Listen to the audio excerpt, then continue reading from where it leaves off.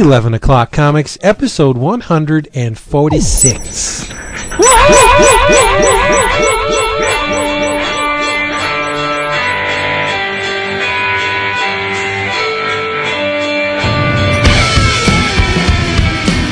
Oh, look at that.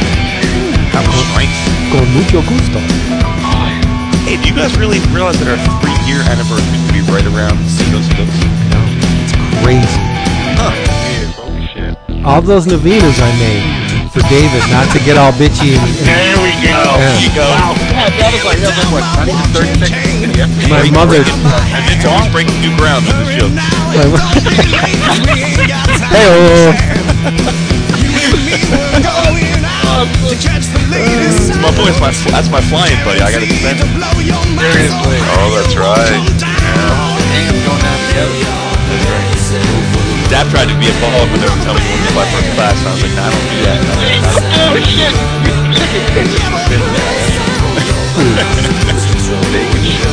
I wrote the book. I didn't take no pages.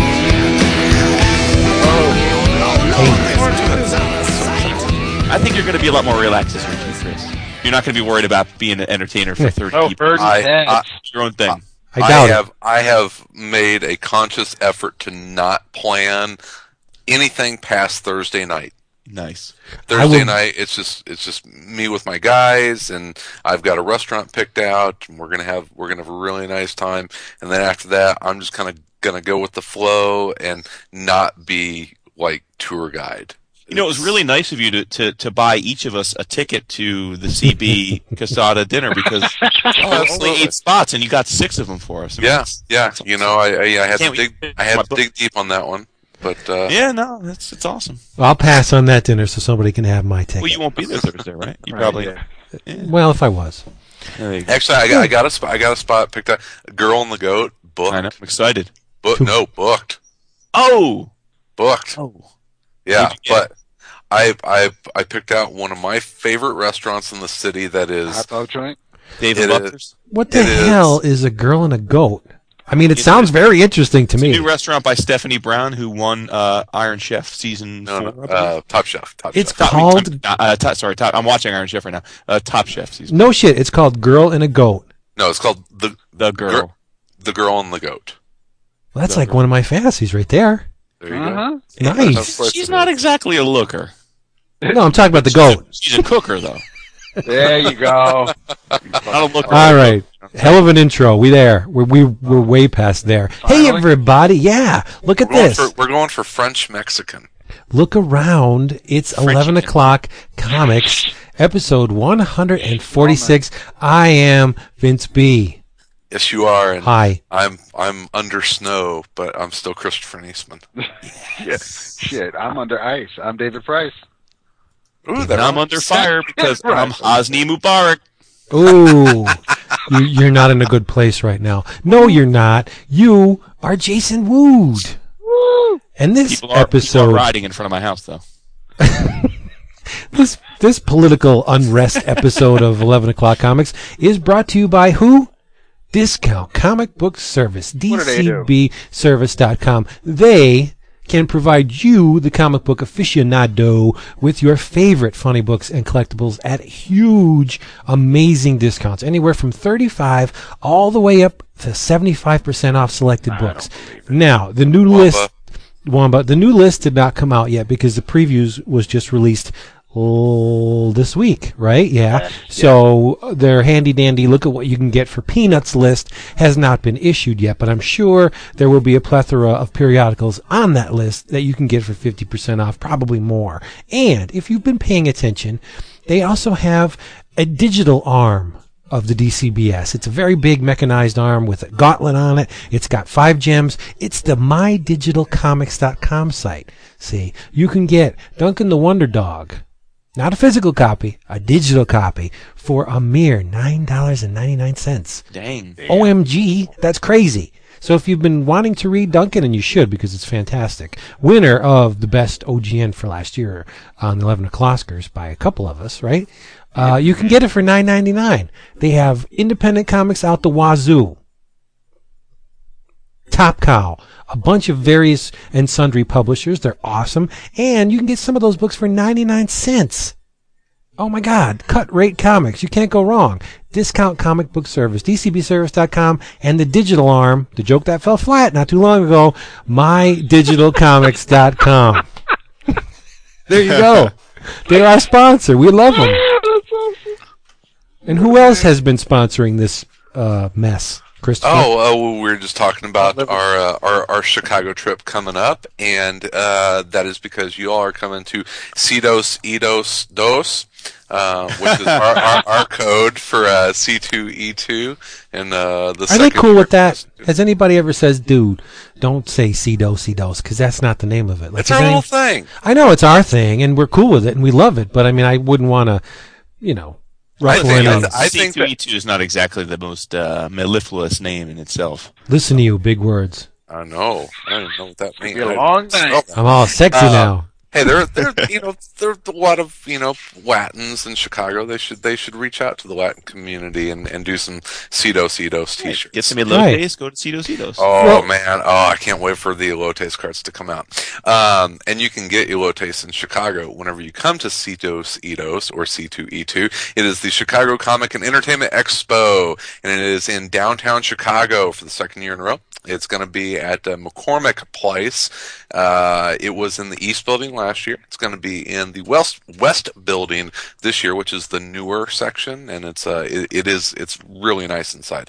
It is this March 18th through the 20th. It actually starts on the 17th if you want to come in for the Diamond Retailers Conference. We'll be on that Thursday. All three people. No. Special guests this year include Brian Michael Bendis, Adam Hughes, Ben Templesmith, Gene Ha, Cliff Chang, Mahmoud Ashrar, Paul Cornell, Mike Norton, Scotty Young, Scott Snyder, and tons more. Yes. I saw Phil Hester's going to be there. Our favorites. Awesome. There's it's the guest list. It's one of the things about big cons that always frustrate me is that they keep kind of rolling out guest Trickle announcements. them in, yeah. Yeah, and it'll ramp up in the last few weeks. So keep checking that website, which is c2e2.com, and you can get your tickets there. And if you buy them before March 14th, so it's right before the show. If you get them before March 14th, you can get a weekend pass for just $50. Unheard of. Yeah, bargain at any price. Yeah. You're not kidding. What's cool is that apparently some of the 11 o'clock listeners have started to order some EOC swag, and that's how they're going to let us know who they are. That is cool. Yeah, let us know when we should turn around quickly in the aisles and go the other way. And if you are a female, you can have the I don't know what I'm trying to say. Please cut out David and my circles on your shirt and walk around with it like that. Oh, that'd be cool. Because we're the boobs. David and I are the boobs. I love it. That's so fitting.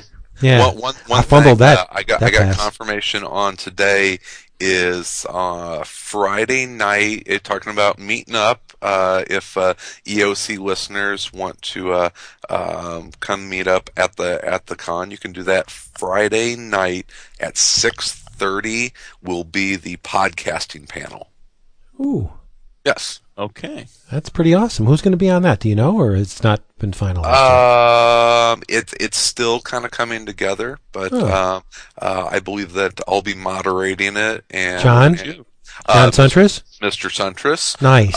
Stevie D from the Comic Book Queers. Cool. I believe that Mr. Peter Rios from CGS. Sean Whelan from Raging Bullets. Chris Ron Marshall? Richards. Have not talked to Chris yet, but if he's coming in, I'm sure that we can pull a chair up. If Ron's going to be there, it's a party. Yeah, I love Ron. Yeah. So that's the tentative list, and there may be some changes and additions and that kind of stuff. But yeah, podcasting panel Friday night at 6:30, and we'll have more details for you as they come. Great. Hey, let's do the drink roll call because I got something special. Oh, well, David is very proud of his. So I tell you what, I don't know about proud, but Vince, why don't you start us off? I am drinking. I heard a lot about this. I wanted to try it out. It's only 50 cents a can, bitches. I'm drinking the Big Flats. The Big Flats 1901 from Walgreens. Oh no! Huh? It's friggin' awesome. It's $2.99 for a 6-pack.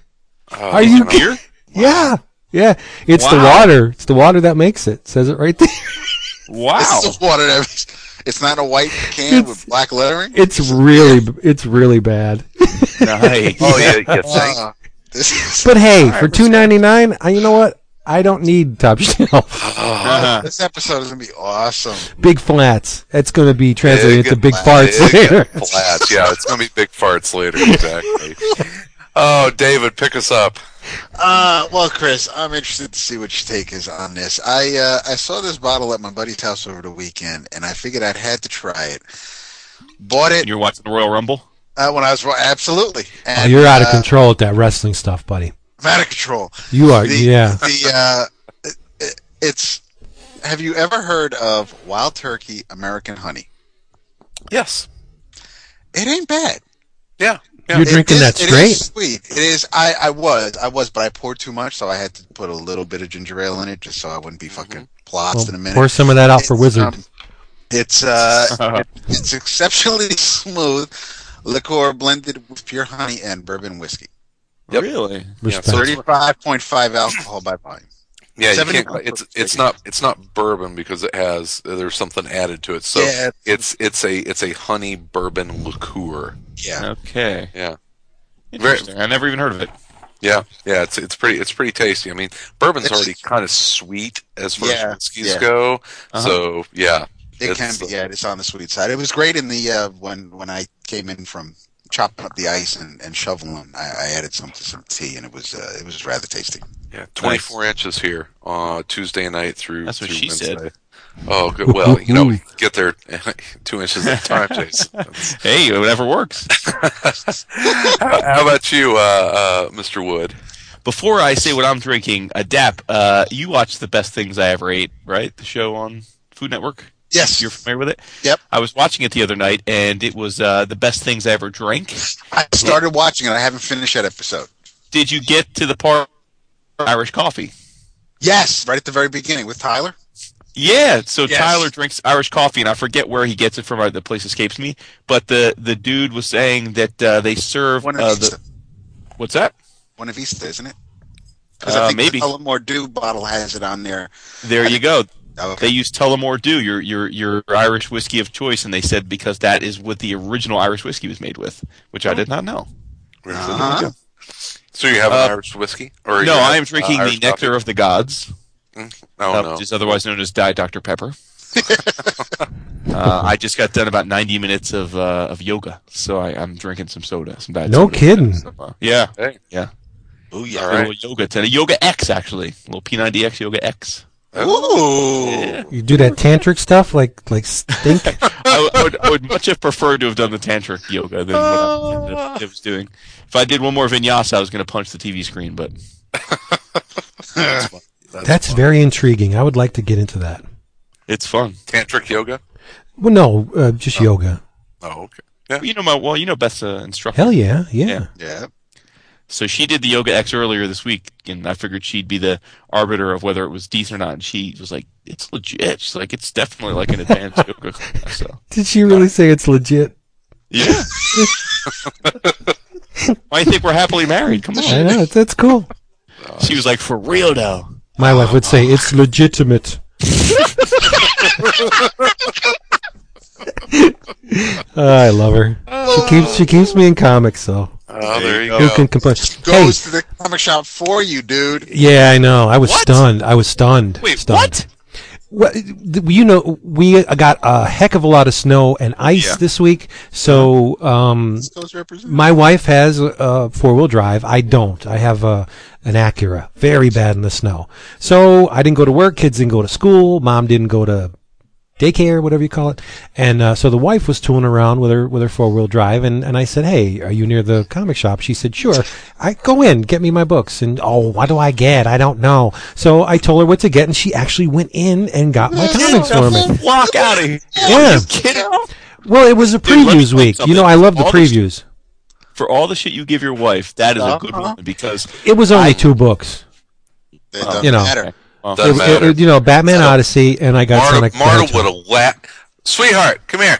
Oh boy. Testify. Come here. We're taking a quick wife poll. Impromptu, as it were. So if yesterday, in all of the crap weather, if you had been out and running around and I was here, and you called me and asked if there was anything that you could grab while you were out and about, if I said, yeah, would you mind running by the comic shop and picking up my books? What would you have said to me? No. All right. Oh. Potty mouth. Wow. I know, right? Well, I will say this. Girl, and then I probably would have stopped to pick him up eventually. Nice. See?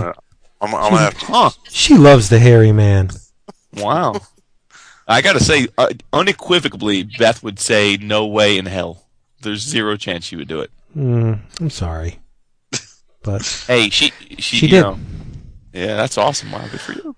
Right. So what was I was doing a segue until David derailed the train. I've got my drink. You have your drink. Yes, you do. Go ahead. Yes. It is from out your neck of the woods ish. He muted my response. Stop. Get out of here. Go. She knows I muted her. He lies. It's probably the only way you could ever mute a woman. Well, there's 2 ways, but you can't do the other one. I'm a pig. This is from a Smutty Nose Brewing Company. Go on. Get out of here. Never should have gotten your opinion. You wind them up, they don't stop. It is from Smutty Nose Brewing, which is out in New Hampshire, I think. Does that make sense? You guys, this is out near you all, right? New Hampshire? North, yeah. dude. If you're talking, nuclear war, yeah, it's close. Okay, Portsmouth, New Hampshire, and it is their Old Brown Dog Ale, and it's just a really nice brown ale. So from Smutty Nose does some nice stuff. So it's Smutty also Nose close brown out. ale. Everything on the East Coast is like close to. You guys are all just like a train ride apart. They should have called it Dirty Sanchez. That's what they should have called it. Now, segue time. Last week, we promised to tag team on certain books.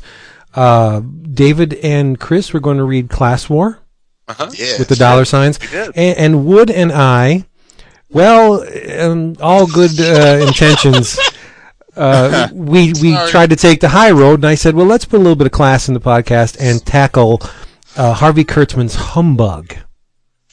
Now, which was released in a double slip-cased volume, a beautiful set of hardcovers from Fantagraphics. Yep. A little bit of history before we seg into this.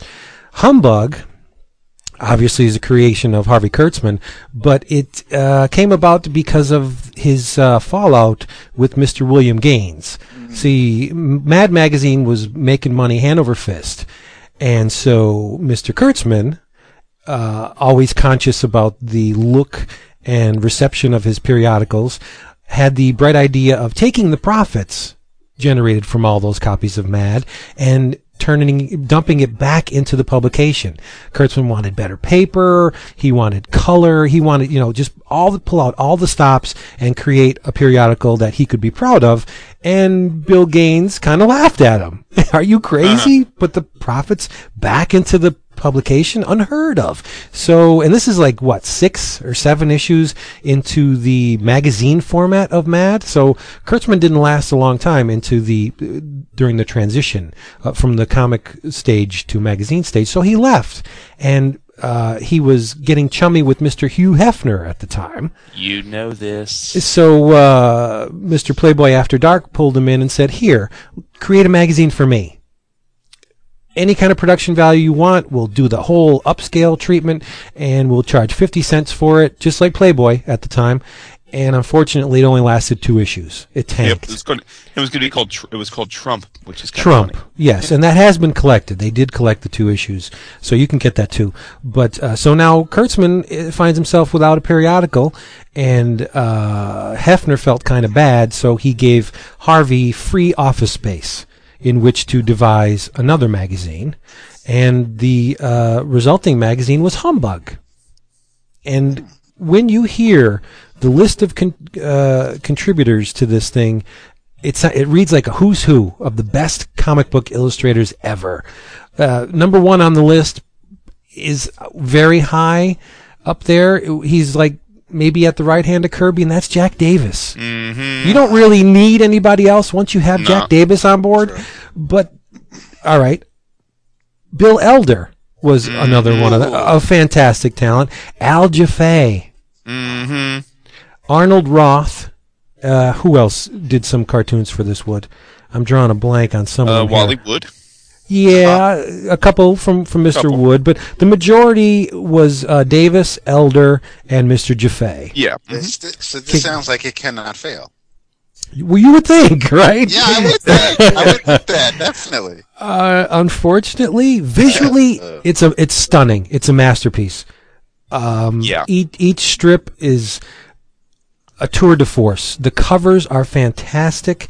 The margins, like the old Mad style margins around the cover images, are brilliant. You have Jack Davis doing some of the best work I've ever seen from the man.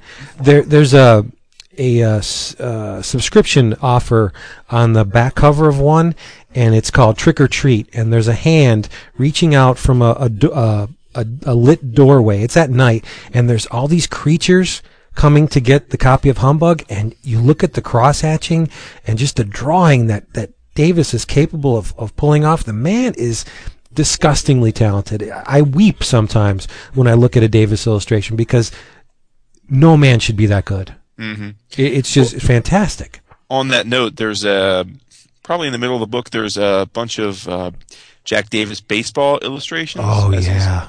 Well, I didn't, a month or 2 ago on Comic Link, they were having an original art auction, and I actually bid on one of those panels, not realizing it at the time where it was from. Oh, my God. They had one of the 3 image strips on Comic Link, so I assumed it was going to end up going for a lot more than I bid, but I thought, what the hell, I'll put a bid in. So I bid $300 for it, and ended up going for $1,300. And these are not. This wasn't $1,300 for a full page of comic book art. This was $1,300 for 3 2x3 inch panels in a comic strip form. But I was kind of, so when I was looking through the book and I said, oh snap! I said it was from Humbug. Who knew? Because it wasn't identified other than Jack Davis in the listing. But you know what? I think that would be a fair price for a Jack Davis. I don't think it was unusual. Yeah, no, I agree. I like I said, I don't think it's unfair. It was just interesting to kind of stumble across where it was actually from after the fact. Right. But I mean, the Mad modus operandi is in effect. You could feel the influence of Mad on this magazine, which, I mean, Mad was Kurtzman's baby, so it only stands to reason that this Humbug should have, some of the trappings of Mad. Like Al Jaffe does an exploded cereal box, where if you took the cereal box as it came off the press and you saw how it actually was printed, there's an Al Jaffe cornflake box, and it's amazing. He does an exploded cannon with all the parts and all the gears and the metal and the rivets and the nuts and the bolts. It's crazy, and it's so hyper detailed. Like Al Jaffe was great at that, the father of the Mad fold-in. So you have that stuff. You have movie parodies in here, which is a staple of Mad. And you would think, hey, this has got to be great. What the hell? Fake TV ads. Fake advertisements. Yeah, I don't know, Jason, if you feel the same way. I thought it was painful to read. You gave me, we agreed to do this, and I had looked through it when I first bought it. Because you had bought it, we were somewhere, we were at some convention or something, and you had bought this. Yeah, New York. Yeah, and I was like, what is this? And it's in and being the sucker for the nice collected editions, it's in this beautiful 2-volume slipcase by Fantagraphics, and they put out a great product. And then when you told me what it was, and the artist involved, I said, "Oh my god, I got to get this."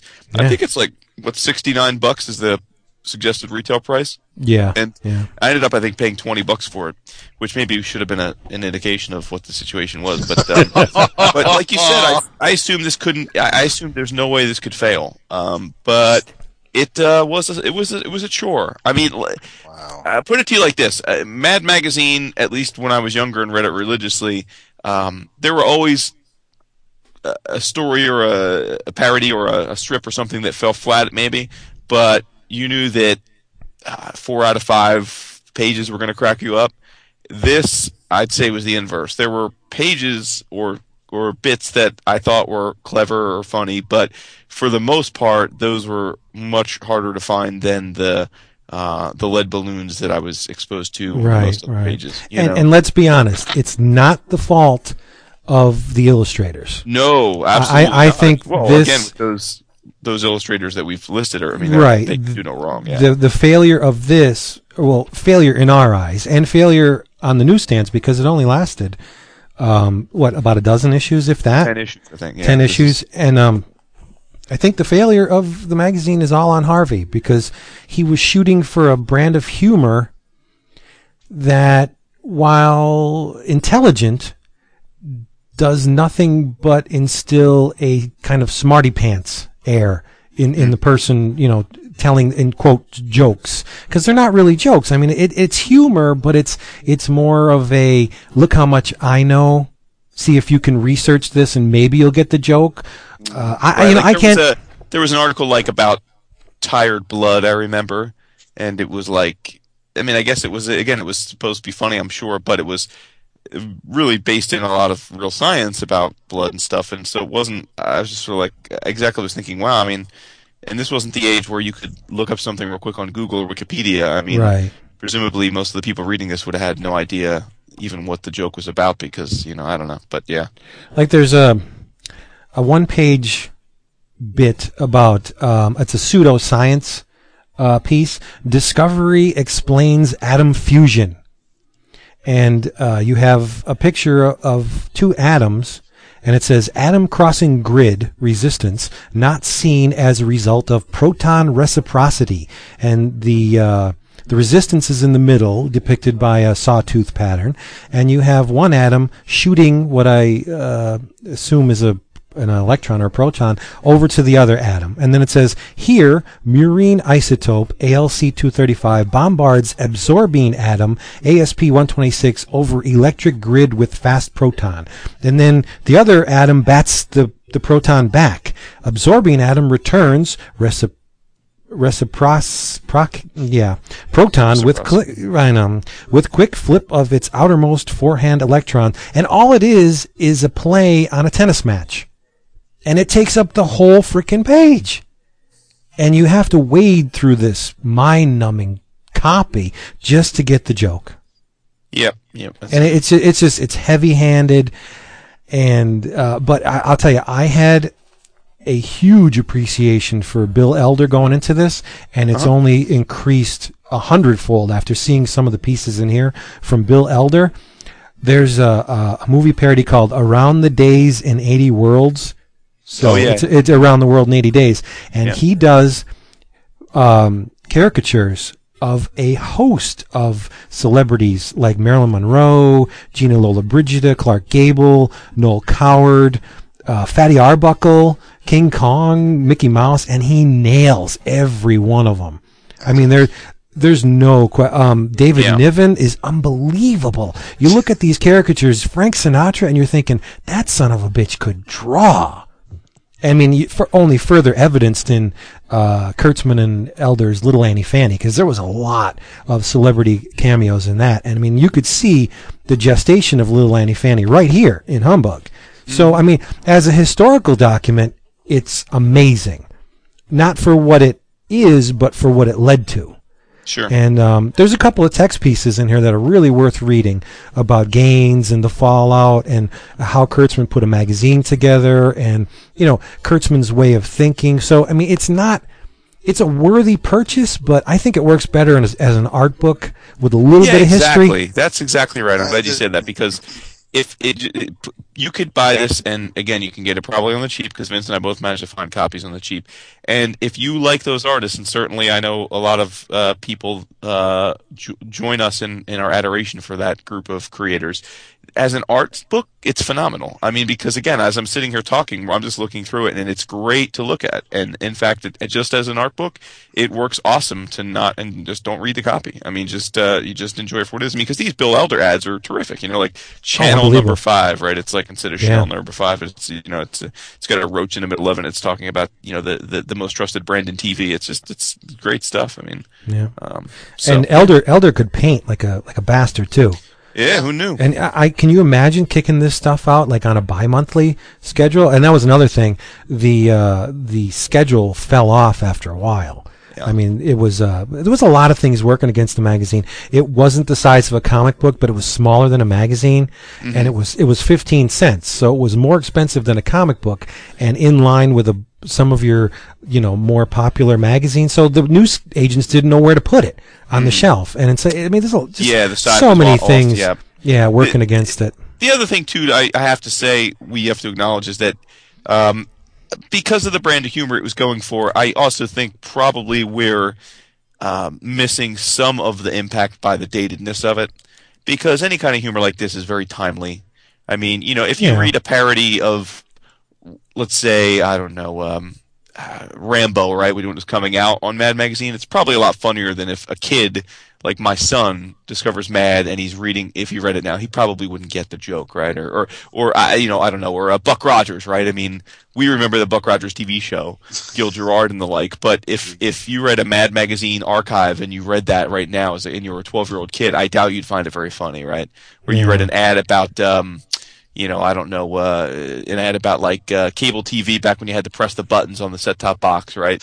Well, probably not going to be funny to you now because you're not even going to understand what the hell the joke's about. So, because I'm looking here, there's an Elder ad, a Consumer Retorts, which is a Consumer Reports thing, but it's like also ratings on seismographs, gum tickets, rickshaws, Fortneys, and Grunches. Well, that's not funny to me because I don't know what the fuck a Fortney or a Grunch is. But I'm betting in 1957 though that was probably some funny stuff. But see, I don't know who the target audience was because on one page you'll have a pseudo medical piece. On the heels of Asiatic flu comes the even more contagious Asiatic flu-fritis, and then you flip the page and you have a parody of a popular music ad. Nifty songs, 15 cents a song sheet. Are you my baby? America the Beautiful, come on, are you my baby? Deep Purple, why? Are you my baby? Special in this issue, the all-inclusive pop song. I prayed to the man upstairs that the banana boat will rock, rock, rock you home. Across the sea of shattered memories to my waiting teenage lips. Like, what the hell? It's all over the place. You have highbrow mixed with lowbrow, and it ultimately, I guess, it just missed everybody. Yeah. Well, I think the target audience was probably the Playboy crowd, right? The young, the guys that star in Mad Men today, right? The white urban professional American male, right? I mean, that was probably the audience. Yeah, could be. But visually, a tour de force. Unbelievable. Just page after page of just jaw-droppingly It makes me weep to look at Jack Davis art, dude. Honest to God. And not only does he have the rendering down, he's got the dynamic anatomy. Like, there is nothing static about a Jack Davis illustration. And I don't think he gets enough credit in terms of his way with the female form. He drew a beautiful goddamn woman.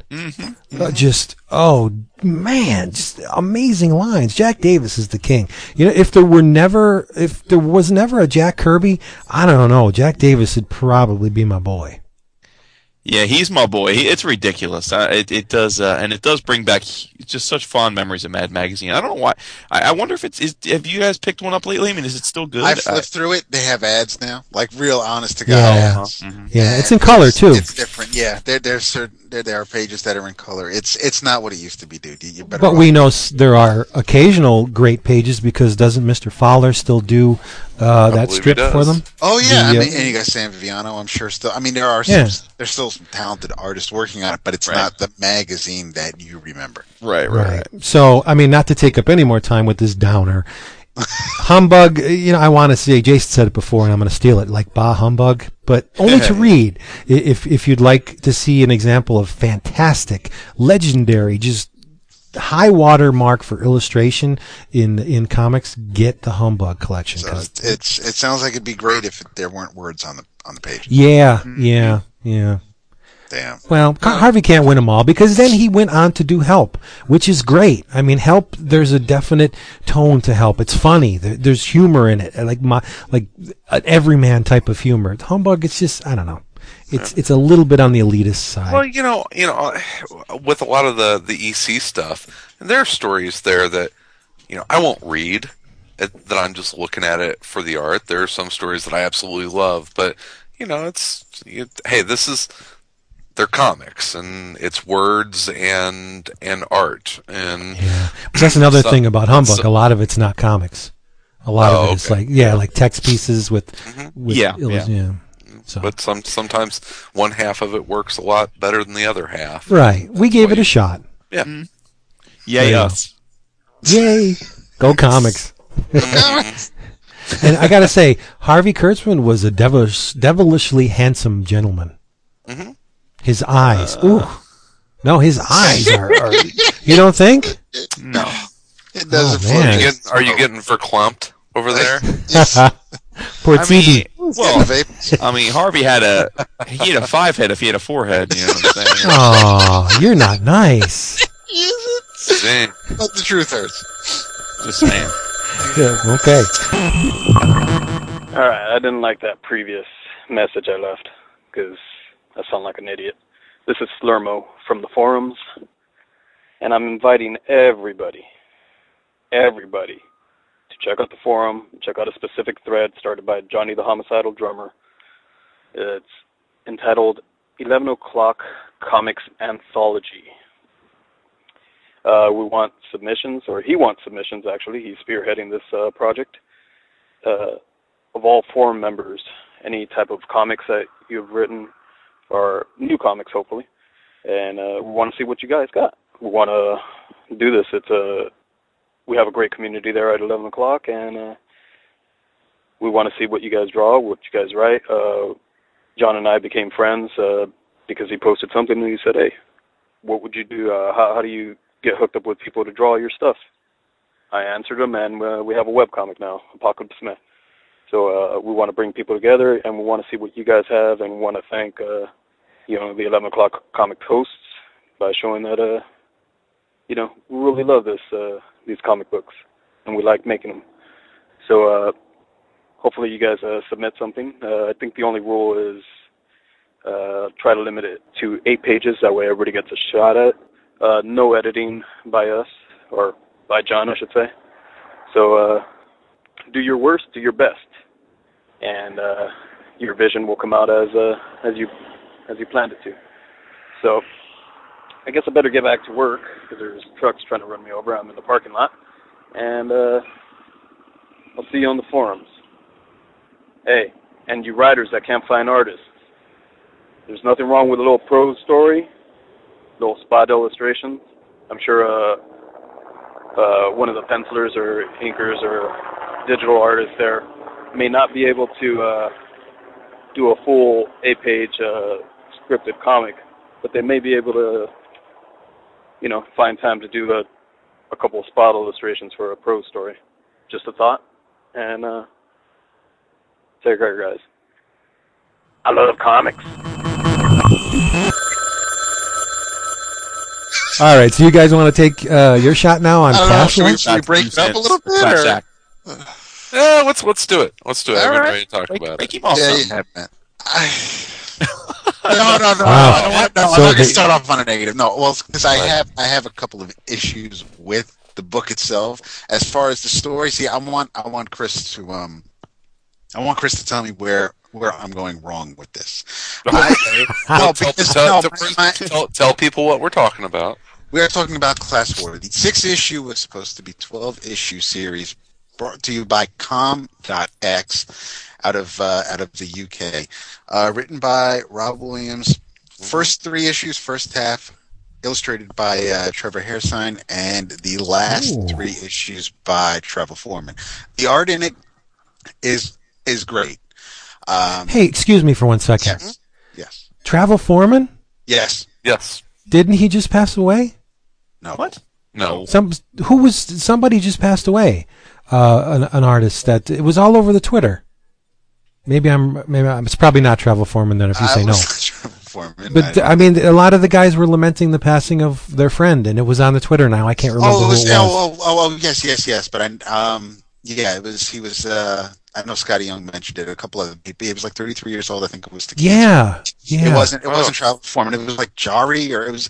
I know exactly who you're talking about. I can't think of the. Oh, I'm sorry for interrupting you. Then I'm sorry. It's early in Trevor's career. There's definitely a he's channeling a lot of text and it's the Brian Hitch era where he's kind of done cloning Alan Davis, but before his Ultimates work. So there's definitely it's Trevor, but it's not the Trevor that illustrated like the Ultimate books and Wisdom and things like that. The Travel Foreman artwork is a lot different in that regard. It's still dynamic. It's still a wonderful looking book. My main issue with it, and this is all on me. It has nothing absolutely to do with the story. It's you know what? I'm gonna wait. I don't want to paint a picture of it because this is all on me. So I'm gonna let Chris talk about the high points of it, because there are some really good moments in this story. First of all, it's a beautiful hardcover from the presentation aspect of it, and it's $25 is $24.99, and it's a really nice presentation on it. And that was kind of, from what I was gathering about ComX, known for their production values, their paper quality, the level of art in the book. So that's reflected here. One thing that David had mentioned, I don't know the full history of this series, but you mentioned a 6-issue series that was originally maybe planned to go 12. Is that right? That is what I've been. What I've gathered online and from folks that were buying it as it was coming out. I don't know if Rob himself has mentioned it, but other people, especially on Twitter, especially those our UK listeners, have mentioned that they would have liked to have it continue as it was intended. That was my first impression after, because I read it all in one shot, one sitting anyway, and that was my first thought, is that it was a 12-issue series that got crammed into 6 issues, and that's maybe it's disappointing, but it's maybe a good thing, because I was left wanting, I wanted to know more about certain characters. I don't know if they crammed 12 issues into 6. I definitely felt like we're not that there was more to come, but I don't think that that they rushed all 12 issues into half the time. Yeah, it's given kind of this kind of sense of conclusion, the end of the first story arc, I guess you would call it. Yeah, that I'd agree with. and it's left open, but I don't believe that there's any plans to go back to it right now. And so there's some pretty interesting characters that I would have liked to have seen a lot more development in, but as it stands now as like a completed piece of work, it feels really unfinished to me. I enjoyed it. It's definitely a product of the very early 2000s. I mean, this is without a doubt a British point of view on the imperialistic actions of the United States in the early 2000s. Which in the first Iraqi war. No, the second one. Sorry, the first one was George W. Bush is the big bad. Yeah. So I mean, this is definitely commentary on the United States and their reach into the affairs of other countries. That's another thing, is that we've kind of we've kind of seen this a few times since this was first done. Now you're getting to my issues with it. Yeah, I think if you were reading this fresh in what 2001 is when it came out, ish. If you were reading this fresh in 2001, I think that it would feel very, very new, very relevant. We've had stories like this. Shit, you mentioned the Ultimates. I think the Ultimates has a lot of touches of that. We felt it in a lot of other series. It's like the authorities. I think I'd mentioned this whenever we were talking about Warren Ellis. We get it. British comic book creators think our government sucks. We get it. Yeah. Okay. Sour effing grapes. Yeah, it's like okay, I'm sorry, the shoe was on the other fucking foot 200 years ago. All right, That's harsh. Go bark up another tree. Poor Templar's like, hey, what did I do? Did you just a little brief aside? Did you guys hear the Colbert commentary on the choice of the new Superman actor? No.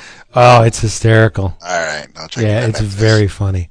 But that's just something I felt out of some British comics, and I'm not saying that it doesn't need to be told.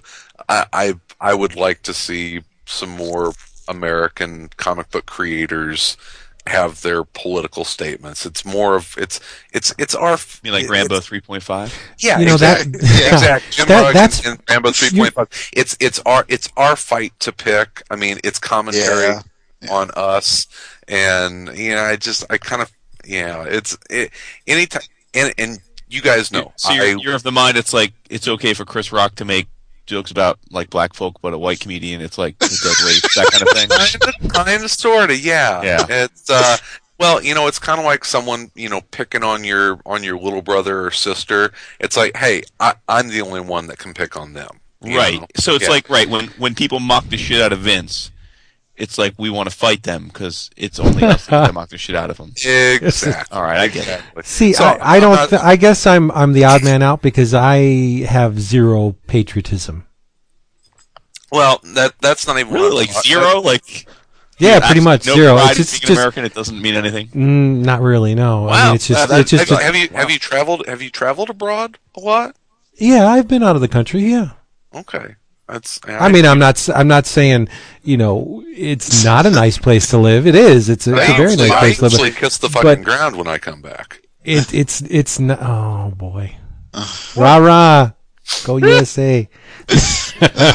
I don't see it. I don't look at it that way. It's it's not. Anyway, it's not even a matter of patriotism as much as it is a matter of just what we were saying. It's go talk about what your country is doing to fuck over other people, because believe me, every country does it in some way. So leave the commentary on our country to us, to the people who live. But you're right though. British writers are more apt to engage in political satire or investigations than American for some reason. Yeah, I mean, well, I wonder. I presume because I'm like I do like 2000 AD or other British comics, popular comics and stuff. Do they often have like political satire about British stuff? 2000 AD, yeah.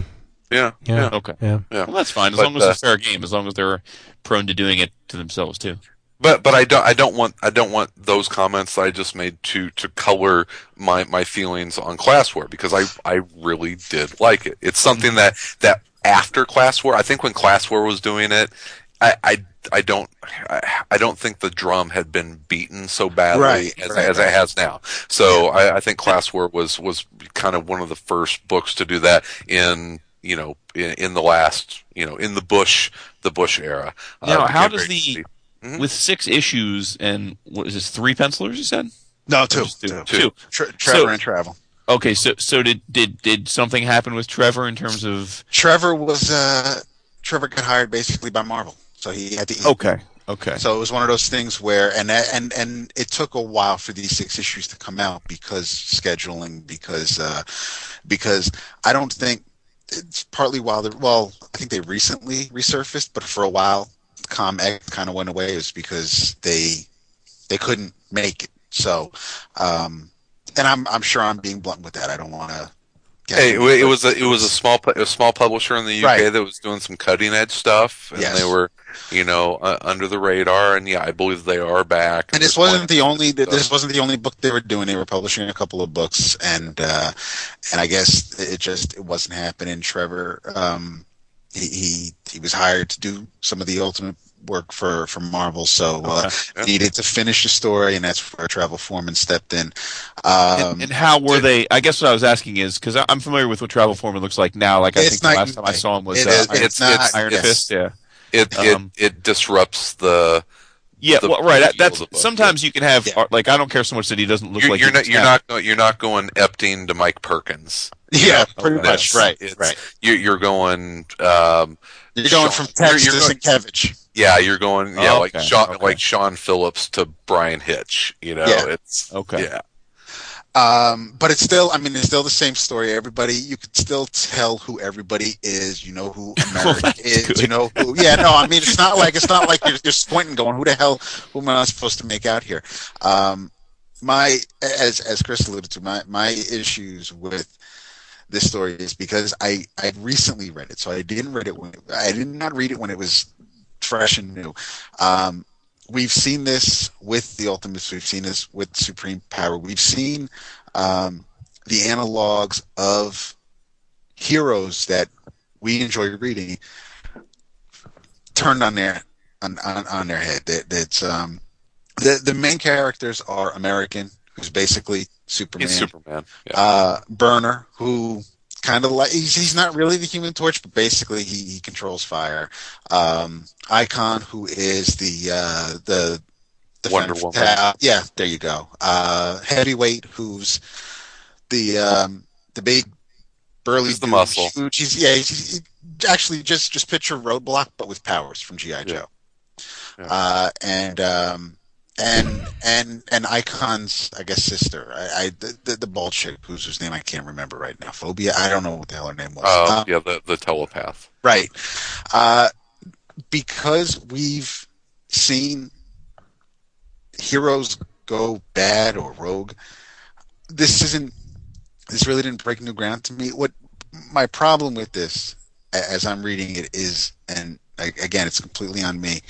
We've had decades of Superman and Batman and Captain America stories. We've only had short spurts of heroes going bad, so it's very hard for me to feel. Yeah, it's not that he went bad. He went rogue.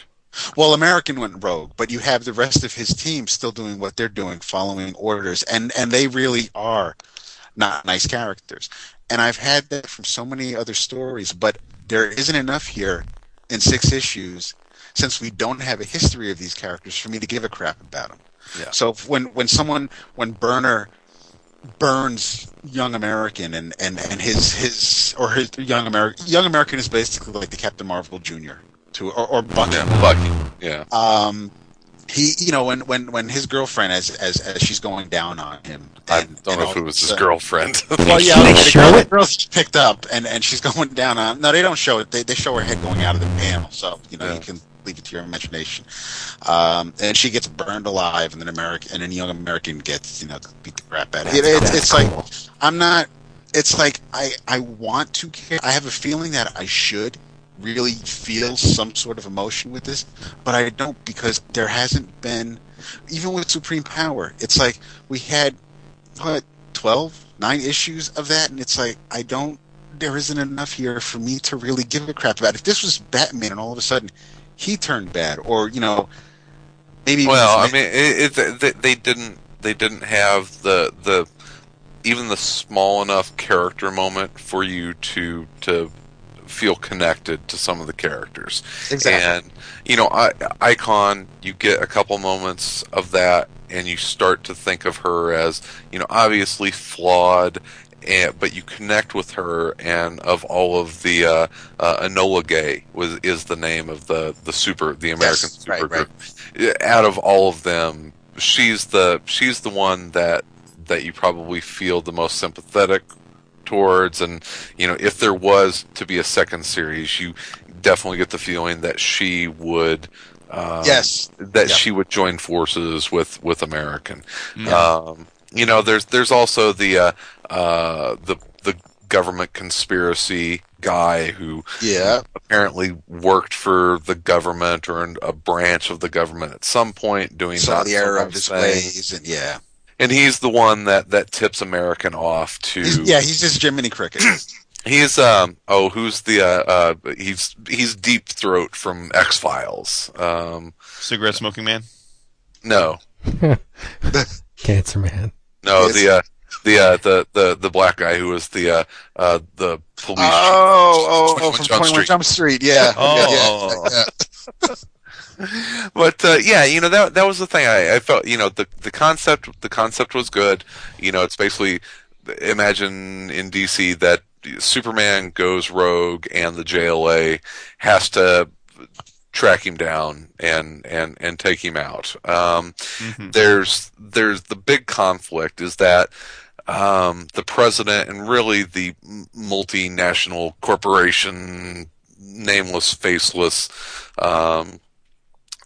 oil companies, whatever, that pull the strings, basically instruct the president to invade a small island and quote unquote liberate it as a way of bringing public opinion back in his favor. Yeah, sounds kind of familiar, right?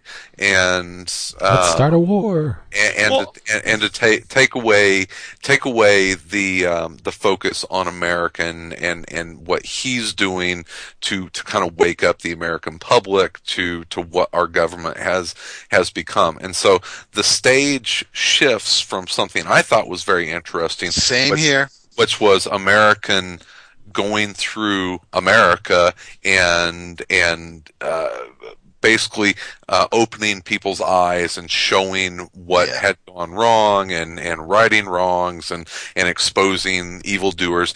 And now the stage shifts to this small. Now we're in South America for the rest of the story. Yeah, it's the small island where American basically he goes there, knows it's a trap, knows that he shouldn't do it, but he can't help himself, and so it takes a very big concept, big story, and then it focuses it not even in America, but and so I thought that it really lost its focus there. It started stronger than it finished. Yeah. I honestly didn't care what happened to the island in the end because I was really not given any reason to care about it, which is kind of like a lot of the characters in the book. Now, that sounds harsh because I liked reading it and I did like it, but I really wish that it had been given a Rising Stars amount of issues to really build the world and set the scene. And if this were the first 6-issue arc and then they go back to America and really get to the head of the snake, then I would be much more interested in it. I want more Jefferson. I like that character as we get towards the end of the first 6 issues, and Jefferson was basically the president's head guy for the Secret Service, and he ends up going through the same experiment that I guess gave Enola Gay their powers, and the super soldier program, basically. Yeah, but he ends up basically like shitting out his guts. His body can just do things that nobody else's body can. It actually, there's one page in the book towards the end of the 6th issue where Bush is in the Oval Office, and all of a sudden you hear a dog yip, and then nothing, and he turns around, and Jefferson says, "My leg seems to have eaten your dog, sir." Yeah. he randomly consumes objects and living creatures and incorporates them. I guess it's how he metabolizes things. Yeah, so that's cool.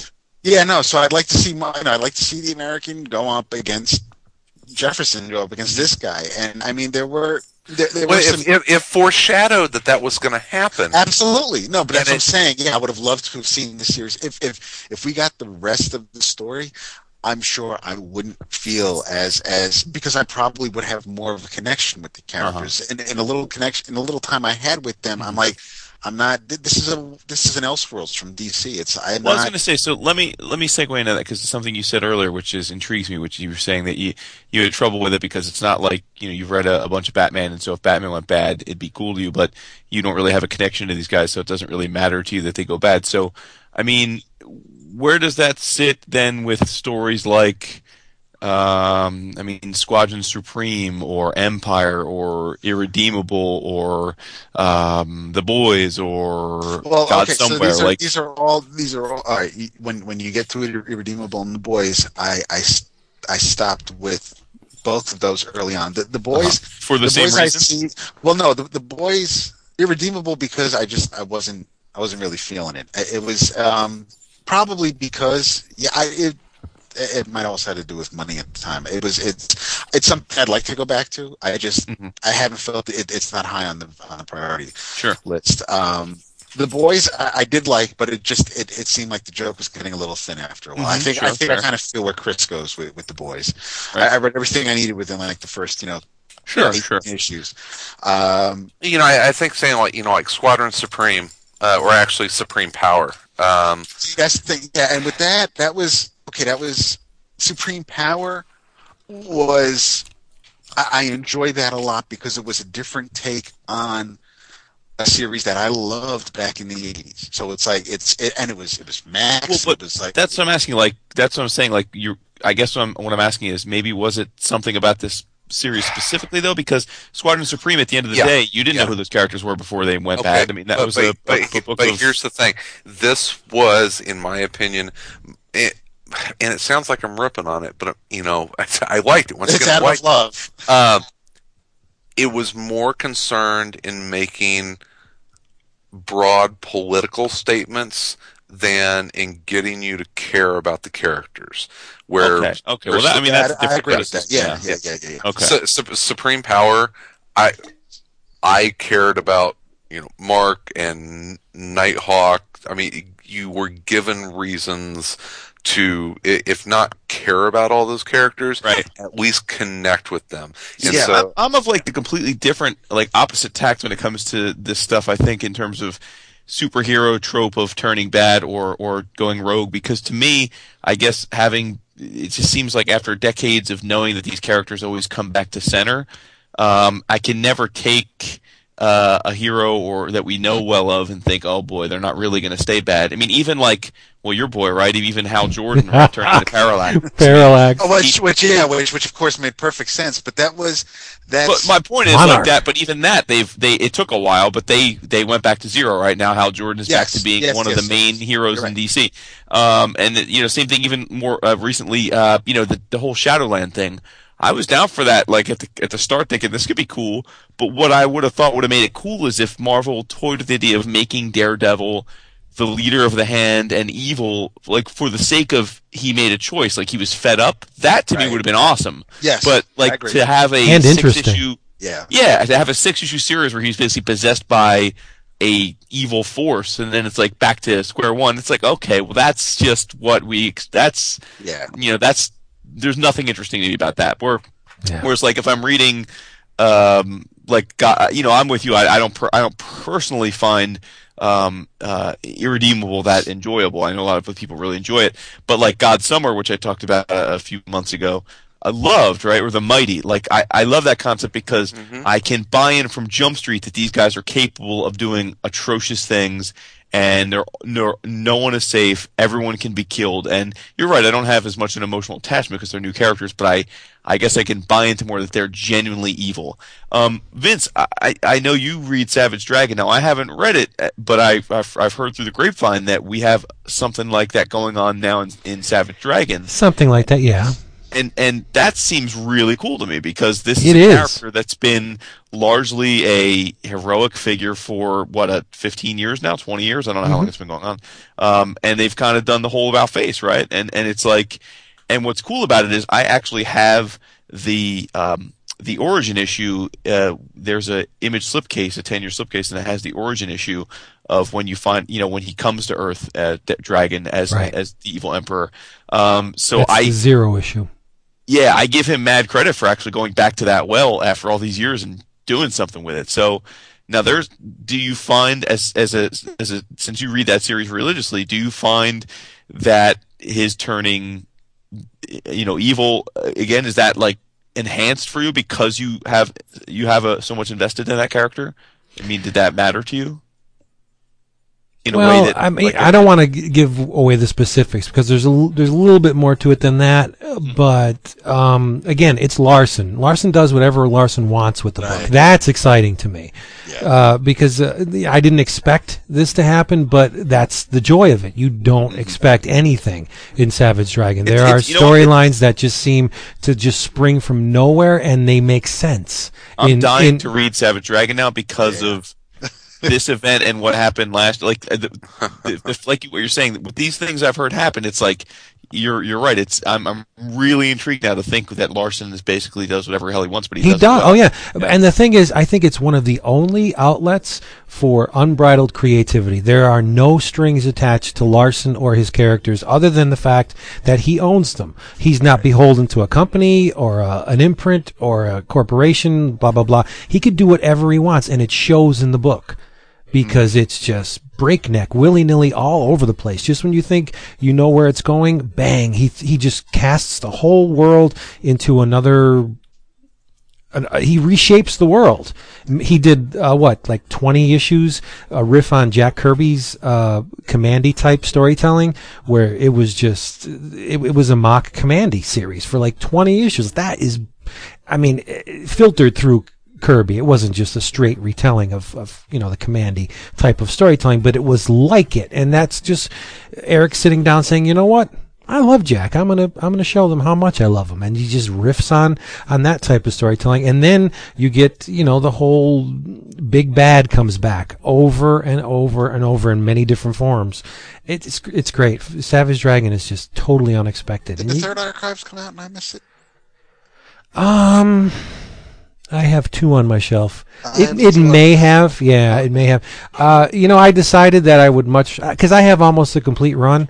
Right. So the only reason I was buying the archives was for convenience, where I didn't have to unbag those issues if I wanted to read them again. I like looking at it in black and white too. I do too, but I think Savage Dragon works better in color. Okay. Yeah, but I always like seeing. What's the easiest way to track down colored versions? Do you think the issues, or do they have trades on regular, like they're in print? Or he's been kicking out. If a trade goes out of print, he's really good at maybe a year or 2 later bringing it back into print. There'll always be a nice chunk of Savage Dragon trades in print. So, my comic shop, you can get a nice run of Savage Dragon for like $1 something an issue. Mm-hmm. The 50, 100 multiples of 50 issues, they go for a little bit more. Or anything though? Not yet. There should be. The archives at the moment, as far as I know, as far as big collections. Yeah, and you know how I feel about his penciling and inking. Man, it's butter. Mm-hmm. It's like it's delicious. It's work, yeah. Yep. It can be goofy and corny, but yeah. Right, can we do some love now? I mean, that was love too, but it wasn't. Love. I want to do a couple fast things. I know, I know. My version of fast. It's fast. So 34 minutes. We're good. Let's go. Stop it. I read the first issue from one of the stalwart comic creators. You've heard his name many, many times over the years. And this book is autographed in silver Sharpie right in the front by none other than James Shooter. Woohoo! This book was written by Jimmy Shooter and J.C. Vaughn. It was drawn, penciled, and inked by Patrick Olliffe. And I have to say, I love Pat Olliffe. We've seen him on Spider's Girl and Man over the years, and he did some 52 thing for DC, didn't he? Yeah. Yes. Guys got to eat. Yeah, but Dude, stop it. 52 was dope. No, and it was, but the offshoots weren't all that great. Right. But the World War III was not all. Right. Yeah. I haven't seen Pat Olliffe look this good in forever. Wow. It's Wow. in fact, it's so good. You know me in original art. I hesitate. Better than Untold Tales of Spider-Man. Oh yeah, yeah. Wow. I contacted Mr. Olliffe's art dealer and I reserved 2 pages. I don't know if I'm going to get them. What? Yep. Not you. Get the Yeah. fuck out of here. There are By art. I know there are 2 pages in here that I'm not going to say because somebody's going to snipe me on them, and I'm not going to have them. But they're just gorgeous. Pat's doing great work on this book. Wow. Colors by Dan Jackson, lettering by Blambot, and Raymond Swanland does the cover art in his typical painted style. It's Mighty Samson. Oh, from Dark Horse. Yeah. Yeah. And I'm loving the resuscitation of the Gold Key characters at Dark Horse, and I gotta say, I think Samson is the best first issue out of the bunch so far. No kidding. Yeah, it's really good. Not exactly a high bar to hurdle, but Oh, come on. I like them a lot. And the original first issue of Mighty Samson from the Gold Key from 1964 is included in here. And Shooter didn't stray too far from the original premise. Post-apocalyptic world, you have the 2 tribes, if you will, the New Yorks and the Jers. So it's New York versus Jersey. you say, right? Yeah. And it's pretty So cool. Jersey wins, right? In fact, the jerseys are very duplicitous. Listen to Mr. Third Coast laughing over there. The Jers are very duplicitous bastards. We don't have nearly enough reality shows about our fine state. Yeah. No, all I know is the situation has us all beat because he made $8 million in the last 2 years. Oh, God, that makes me ill. But it's really cool. They're Shooter and Vaughn insert political maneuvering into the mix. You have like dignitaries from both sides making a play. Like there's a status quo where one side will offer tribute to the other side in order to quell any kind of resistance and bloodshed. And there's one guy that works for the Jers side. He's not having it. He's named Mr. Wood. He's pretty bloodthirsty, and he manipulates and kills one of his own men in order to start a war between the New Yorks and the Jerseys, just to get his way, and it lasts for years and years. But in the middle of all this, little Samson is born, and and he rips the finger like off one of the guys. Like he's basically a couple days or weeks old, and he just rips the guy's finger off. So they're like, that kid, there's something wrong with him. And he eventually grows. Like this thing, first issue spans maybe 18 years, so he's a full-grown man, and he is just tearing into the Jerseys. It's really cool. It's the first issue, but there's germs of some really cool storytelling in here. The character of Charmaine, if you were familiar with the original series, Mr. Olliffe renders Charmaine. Ooh, she's a redhead, and man, it's sexy. Pat Olliffe, sexy. Think about it. That's awesome. The guy's got chops.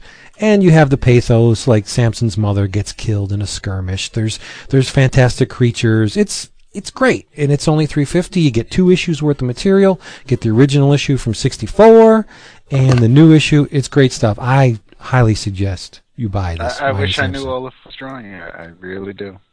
Yeah, I haven't been buying the Gold Key stuff, but I might pick this up now in your reco. Oh, it's good. Yeah. Olliffe, he's.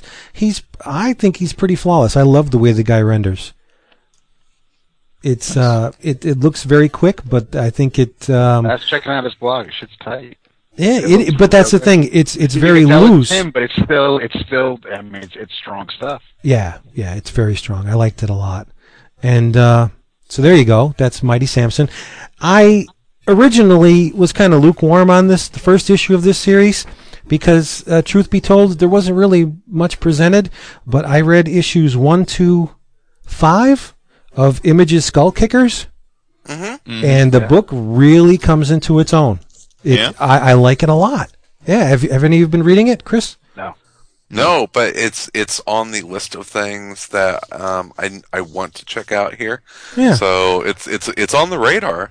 And I was hungry for a fantasy book that wasn't mired in a massively multiplayer online game like the Worlds of Warcraft or something like that. Warcraft. I love fantasy storytelling, and this is written by Jim Zubkovich, line art by Edwin Huang.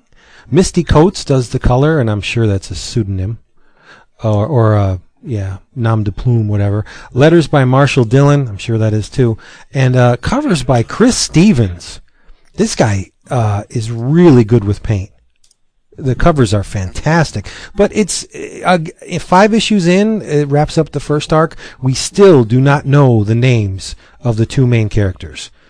Ew. Yes, where the dwarf is we're told to call him Shorty, and the tall hulking human is Baldy. And that's right from the writer. I mean, he said you'll eventually find out their names, but he's in no rush. And I'm in no rush to learn them because I know everything about these characters I need to know. A name is only gonna, put the cherry on top. What's the big deal about a name? And hey, David, I wonder if we're ever going to get the 4th and 5th issues of Bad Wolf. What's Bad Wolf? Oh, the Joe Kelly thing. Bad Dog. Oh, Bad Dog. Sorry, yeah. Bad Dog. Yeah, Bad Dog. That would be great. I'd like to read that. I'll hold my breath. Yeah. I got generator rats. Yeah, I know. Shorty and Baldy are still on the hunt for that Chancellor's body. That's all these 5 issues are. They're going to retrieve a body, and it's all the adventures they fall into on the way to get the body, and it's really cool. There's one section in the second issue where they run into these. I'm assuming it's a husband and wife. They're poisonistas, I guess. Maybe they're assassins that poison is their stock in trade, and they're arguing about how to mix poison and the correct way to do it, and their caravan gets besieged by goblins, but Baldy and Shorty were going to attack them anyway, so they let the goblins soften them up. They steal a horse and some money from them, but they also take a pot of stew from the lady poisoneer that has been laced with something. And in the third issue, it's really cool. The dwarf eats the stew and trips off his ass on the poison. And there's double-page spreads in this thing. You have to see them. They're gorgeous. There's the dwarf is standing there, and there's this bull, and the mane, I guess you can call it a mane, the hair on the bull's back it's very Starlin-esque now that I think about it. There's you can see the cosmos in the mane, and it's all undulating and swirling, and it turns into this torrent of water, and then it turns into this snake. It's really cool. But a bison, bull, whatever it is, gives him a little portent of doom, some foreshadowing that this guy's going to be really important for some reason. And he's got to face his days with courage and vanquish your enemies, and a kingdom like no other will be yours for the taking. And there are other things that are working into it. There's prophecy. And then on the next page, another double-page spread, and it's really cool because the first double page is done in blues and browns, and then you flip it, and it's purples and oranges and reds. It's really striking, but there's tentacles, and the tentacles break off. They're purple, and inside the tentacles there's turquoise water. It's really cool. You got to see it. It's unbelievably well done. But I mean, they run into goblins and undead, and there's a necromancer. It's just balls out fun. And I wasn't searching for layers, and there really isn't any with this book. It's just it's straight ahead, fantasy based adventuring, and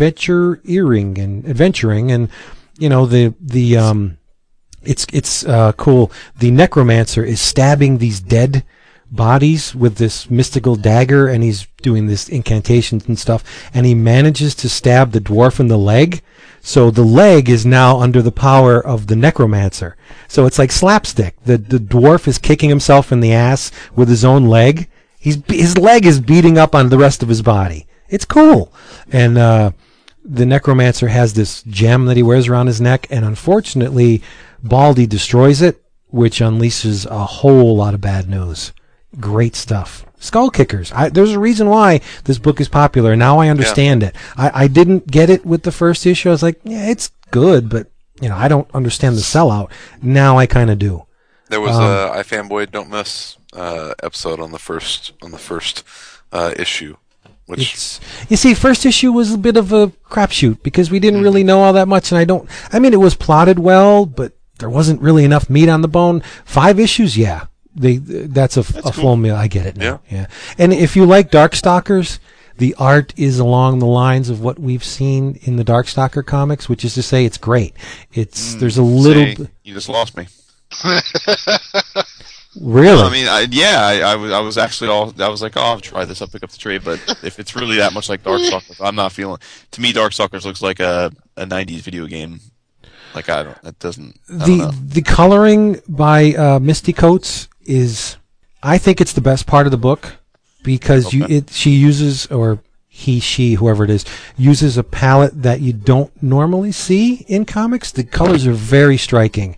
There's a lot of super saturated color, and there's one little technique that they use where, from my experience in Corel Painter, it looks like they're taking the rake tool and doing this real neat swirly effect where it almost looks like a thumbprint, but the thumbprint will be in one color and the background will be in a complementary color. It's really striking. I like it a lot, but it is very Darkstalker-esque, but tight Darkstalkers. It's not like there's not a full page splash every other page. Okay. It's storytelling. It's very concentrated in spots, and in other spots it's allowed to breathe. So I forget I said Darkstalkers, but all it is kind of like... I'll rewind and forget you said that. Yeah. I like it a lot. Skullkickers. It's great. I'm done. 11 o'clockers. What's up? I'm finally happy you guys got the voicemail going again because I missed it.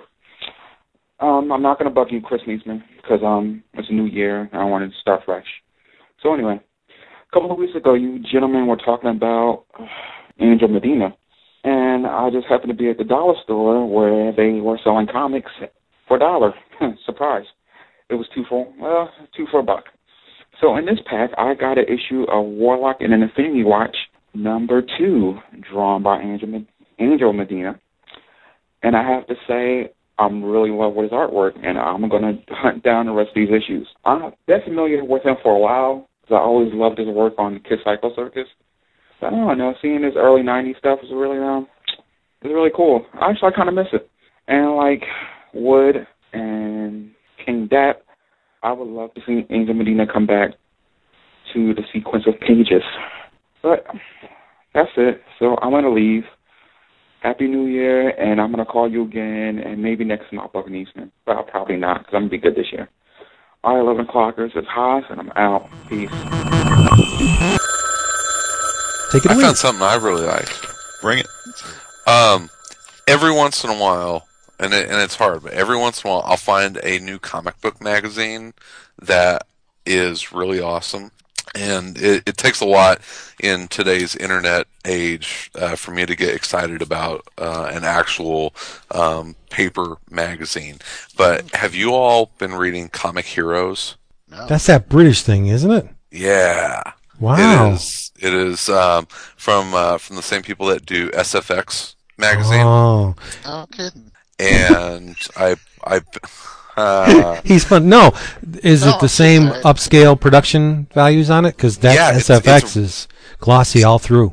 It is it's a really well put together magazine, and it comes in a poly bag. An envelope, like a paper envelope, not a poly bag, and like a manila folder.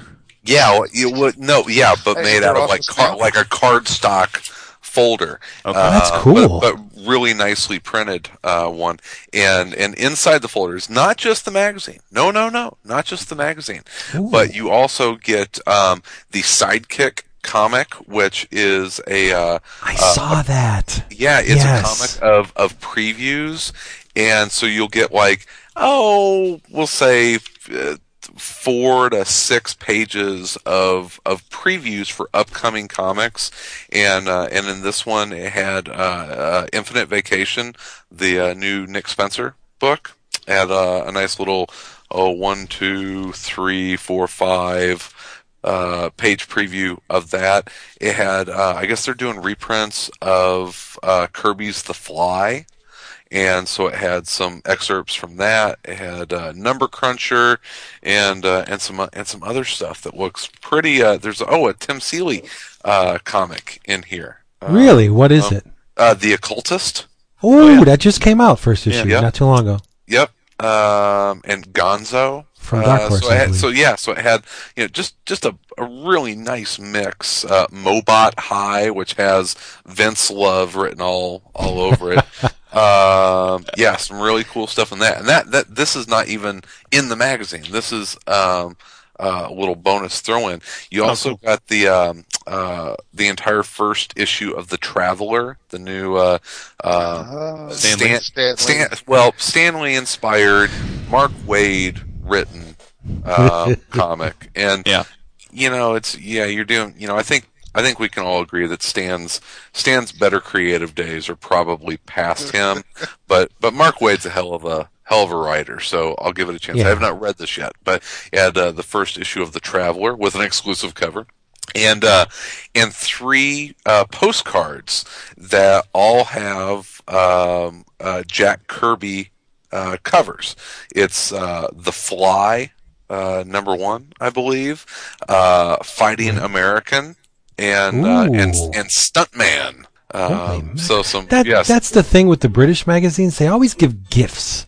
Like free gift, That's what it says. How come it's 5 free gifts? But these little, these golden age Kirby cover reproduction postcards, and I will throw them in my in my bag. And the next time I feel like sending someone a postcard, they'll probably get one of these.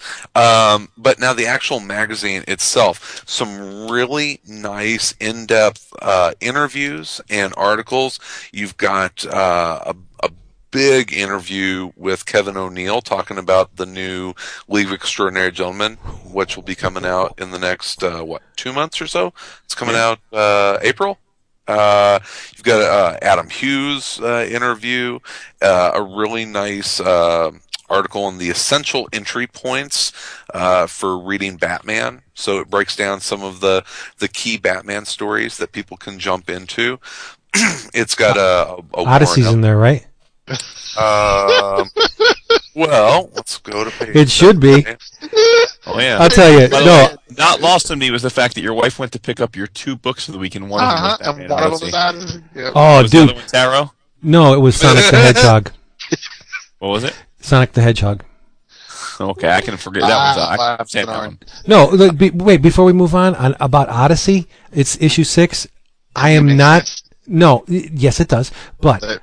David, you'll appreciate this. I didn't count exactly, but I'm guessing that there are more than 200 dialogue balloons in this issue. Wow. I'm not kidding. It will take you days to read this damn thing. There is just text all over the place, and some of the pages have like 10, 12 panels. It's insane. I don't know where he's going with this book, but that's the fun thing about it. I have no idea what he's trying to do. So anyway, a really nice Mobius article. They've got an in-depth interview with Paul Levitz on the making of DC Comics' 75th anniversary book from Taschen. There is we had talked about Rob Williams earlier, who wrote Class War. He has an article in here on how to draw comics. And there is all sorts of really good stuff. So a nice little Brian Talbot interview.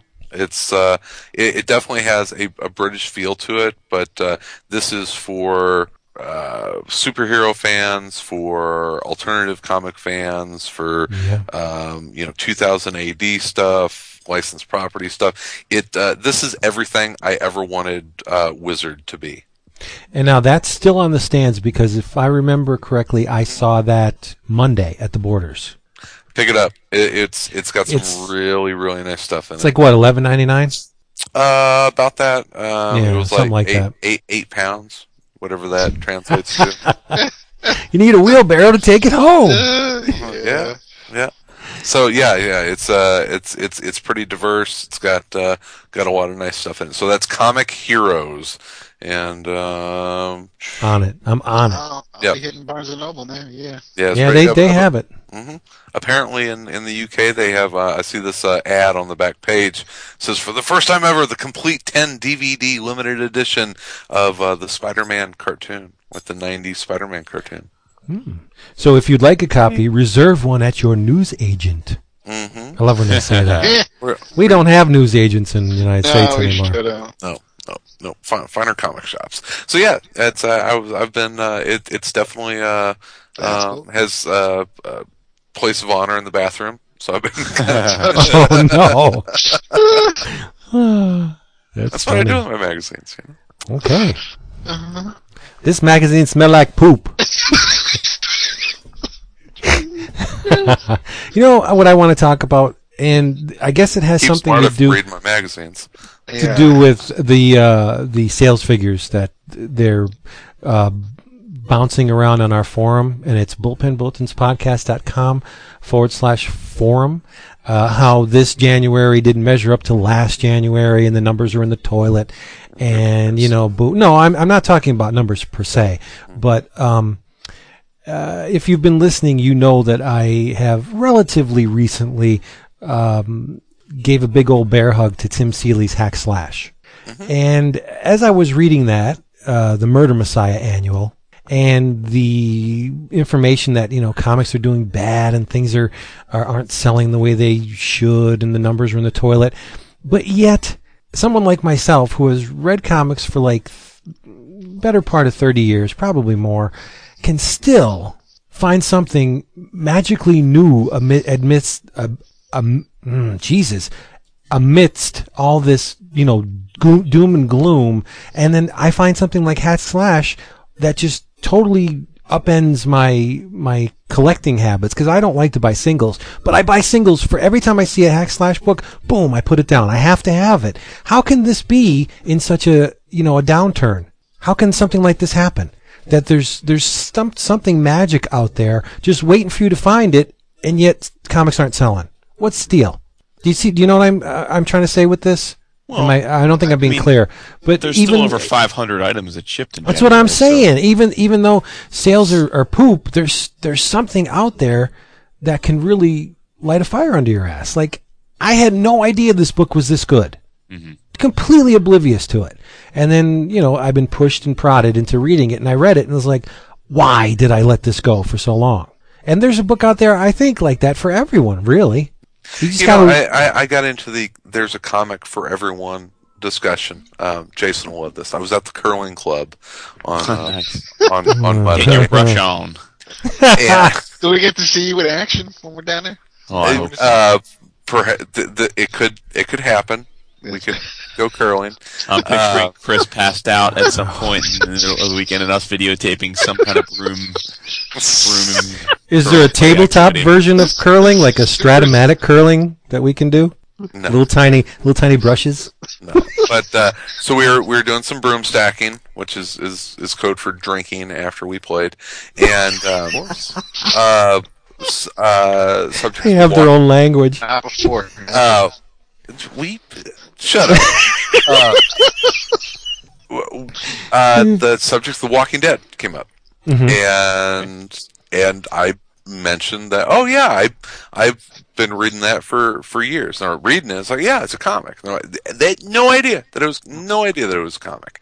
And just kind of started talking about some other stuff. And I was surrounded by a table of people that were all in between 28 and probably 45, and educated people, just kind of common everyday folks, literally had no idea that there are comics out there that aren't Batman, Spider-Man, Superman. Mm-hmm. And so I after talking, I was like, what's your favorite movies? What are your favorite shows? That kind of stuff. So on next Monday, I'm taking 100 Bullets and Why the Last Man and Walking Dead and Fables, and these four people I was talking with. I was like, okay, well, I think I have some comics for all of you guys, and so I'm gonna take those and see what they think. And it also kind of freaked me out because I was thinking about that. Walking Dead, Fables, 100 Bullets, and Why the Last Man. 3 of those 4 are Vertigo titles. Yep. Yeah. So, I hope DC realizes that. No, I think you make a good point. These conversations are never going to go away, but they get kind of I don't know, exasperating sometimes. And I was thinking about it in the context of these numbers and thinking that we get sometimes caught up in the little bubble of the comics universe because it's something we're so passionate about. Sure. But the next time, for the adults out there listening, I presume most people are adults out there, the next time you're hanging out with your buddies or you're at a party with your wife and other neighbors or whatever, just casually start bringing up the idea of reading books and take a moment to think about how many adults don't read books. True. Because it's fucking baffling to me. I have some of my best friends in the world, and like I'll bring up like a book that I'm reading, and their response will be totally honest, like, I don't really read books. And I'm like, well, you mean you don't have time? No, I don't really read books. So I'll be like, one of my buddies who actually got me introduced me to fantasy football, like his first guy that ever introduced me, like 15, 16 years ago. He told me a couple weeks ago that he hasn't read a book in probably a decade. That's and this crazy. is a white collar, six-figure, educated dude, and this isn't like some mouth breather. It's just no, I'm just saying, like it's. So I'm not. My point is that there's just no matter what you're into, the consumption of it is probably a lot less than you realize, unless it's the lowest common denominator stuff, which these days is movies and TV. Yeah. Oprah. And there's nothing wrong. Hey, I watch plenty of TV and movies, so I don't want to come off as I don't want anyone to listen to us and think I'm coming off as like elitist. I watch TV, I watch movies. I'm not making a value judgment on that. I'm just saying that it seems to me that like the consumption of visual media is thriving, but like just other written forms and stuff is just in secular decline. And it's not. I mean, we can lament it and say how woe is me, but it is what it is. I mean, and times change. Like. My grandfather listened to the radio, and he swore till the day he died that radio programs were much better and purer and more entertaining because you had to use your imagination than televised shows, right? And I always thought he was nuts because I'm like, why would you want to listen to what's happening instead of watching it? So times change, Yeah, but this past week wasn't this Eric Powell diversity in comics thing? Like there was a bunch of guys on Twitter rallying to the cause and doing these 140 line or whatever, how many characters that is, like try this book. And that wasn't the part that made me raise an eyebrow. It was the part where there were a couple creators specifically that said, it's your job to get the word out there. Yeah. And that's where I kind of draw the line. I mean, we are the biggest evangelists of comics because we do this stupid show, but I really don't think that you should petition your readership to do your promotion for you. I don't think that's a good idea. It's not really fair to expect someone who's giving you money for something to go out and also promote it. Right. You know what I mean? So I felt a little weird when I read that. Honestly, it's the last option they've got. No, there's that. I mean, word of mouth is great, but it's the last option they've got. It was almost like a desperate plea, like please tell somebody about this. Because you know what? For the most part, retailers don't. Most retailers will just sit behind the counter and let people come in, do their shopping, check out. It's not nearly the kind of suggestions being made at the retail level that there should be. Why? And well, fans, for a lot of reasons, but I think that fans have kind of taken it on themselves to go out and spread the gospel, to be those evangelists for comics. And I think that's part of the cozy relationship that's developed between creators and fans, and there's pros and cons to it. But unfortunately, I think just because of the niche aspect of the industry, from a marketing perspective, that's about all that especially creator owned the thing. That's what I was getting at. That's they don't have a marketing machine.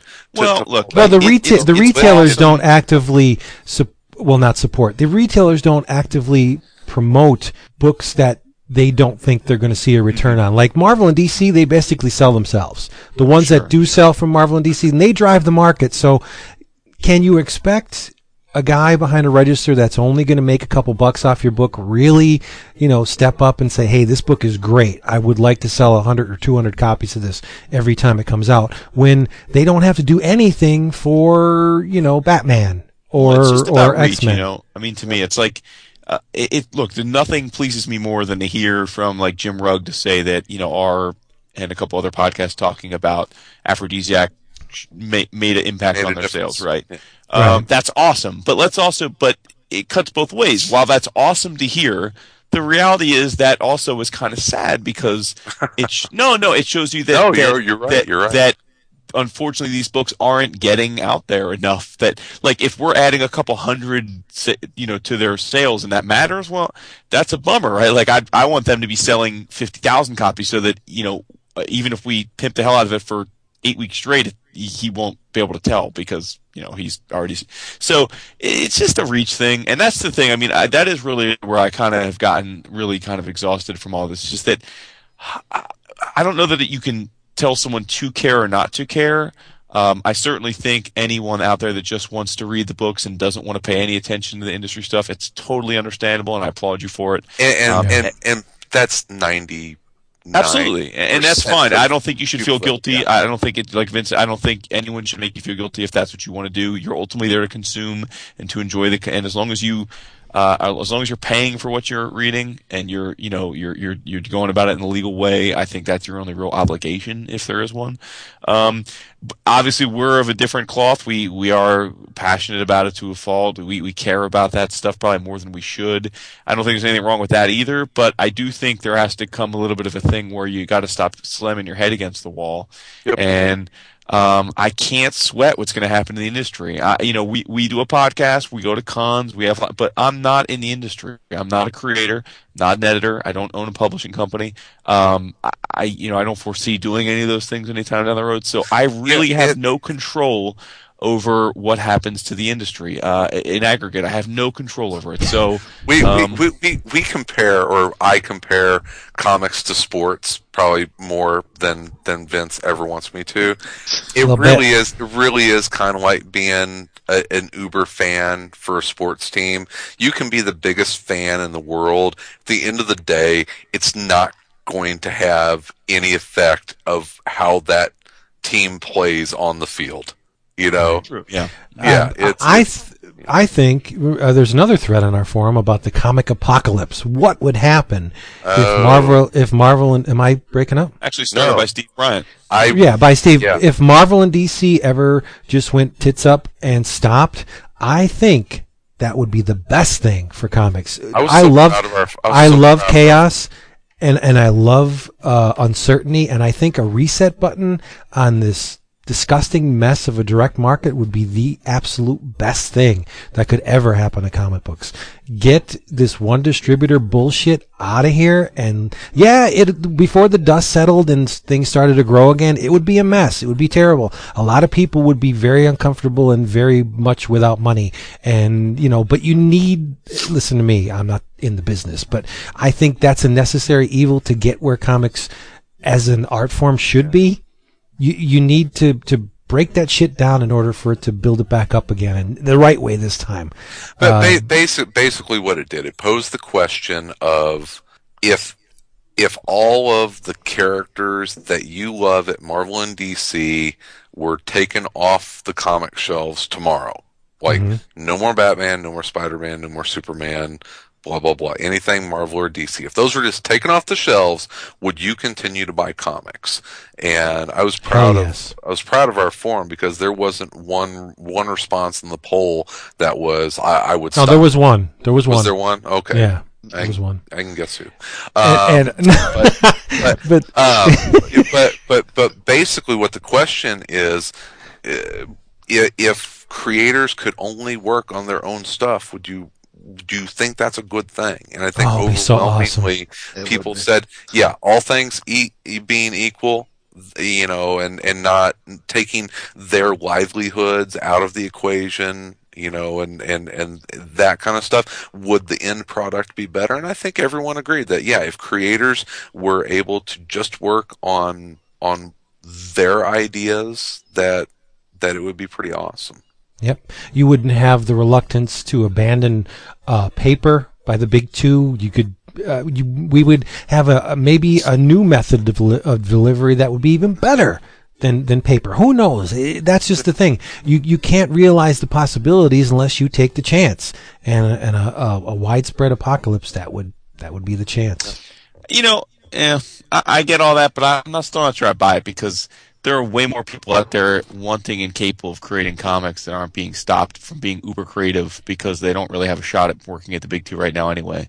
So I don't buy that magically, if those 40 writers that work at Marvel and DC on a regular basis and 80 to 100 pencilers all of a sudden found themselves unable to draw Batman and Superman and Spider-Man, that all of a sudden there would be this deluge of creative things. Because frankly, I think a lot of those guys have to make livings, and they'd go on to do things like advertising and graphic art and stuff. But the guys that are doing real creative stuff, nothing's stopping them from doing that now. Again, if the argument is you can't do it now because you can't make a living, getting rid of Marvel and DC doesn't change that. You still won't be able to make a living doing it. But no, it does in a sense that they will not. The deluge of Marvel and DC books in the marketplace won't be there. So there will be more. There won't be. But again, you're playing both sides of the fence, though, because if in this hypothetical, which is you're always, whenever you're dealing with hypotheticals, it's kind of silly because you can make the strong argument, but the direct market ceases to exist. So then you're talking about but then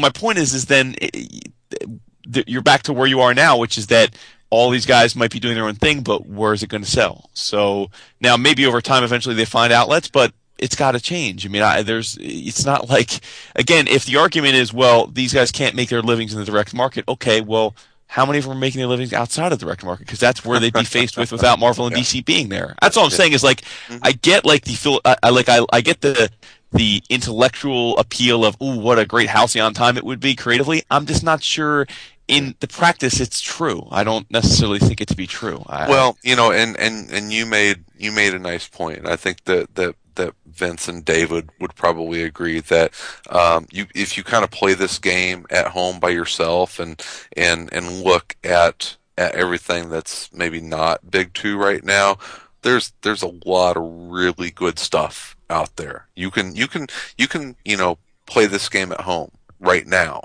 and be really happy with the creative output from a lot of different creators. Right. You mentioned Jim Rugg. You know what? There are other people like Jim Rugg out there that are doing some pretty awesome and groundbreaking work. Adam Hines, Tim Seeley. There's a laundry list is a mile long. But what I'm saying is, and Jason, I understand where you're coming from, and I agree to a certain extent that it's not certain. These guys that are trying to jockey for a position under that very dim bulb of that spotlight, as opposed to the big two, maybe they wouldn't make it, but don't you think their chances are increased now that there's not the Spider-Mans and the Supermans and everybody, all those characters? No, because again, your argument doesn't hold, because it wouldn't be increased because there would be no shelves for them to put it on, right? Well, not right, but that's the thing. There'll be something else. But but what I'm saying is the opportunity for all these guys currently today is to find a way to break out of the direct market. I believe that's the way they can get the best success. It's like what Kirkman said in response to Eric Powell's thing today. You know what? Yes, creator-owned stuff is struggling in the direct market, but 12 of the top 20 graphic novels that sold in 2010 outside of the direct market were creator-owned books. So when you don't have a direct market, isn't that an instant breakout? There is no direct market. So the playing field is level. The playing field outside of the direct market is currently level. That's what I'm saying. Because the direct market consumes all the attention. That's what I'm trying to say. Yeah, but so therefore, the guy that comes up with the bright idea of the new way of, like, even if it's just through your website, he by word of mouth or this. What's stopping him from doing that now?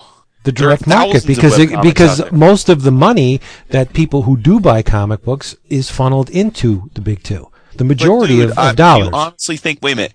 In 2011, currently we still have 80% of comic sales are Marvel and DC. Do you honestly think if they cease to exist tomorrow, that even a fraction of those dollars would get reallocated? Yeah. That's the question. That's the question. All of the guys on our forum answered the way we did is because our forum is atypical, because the people that hang out, they hang out because they like. Unfortunately, we have a that's the precedent. test. And it was the 90s bust.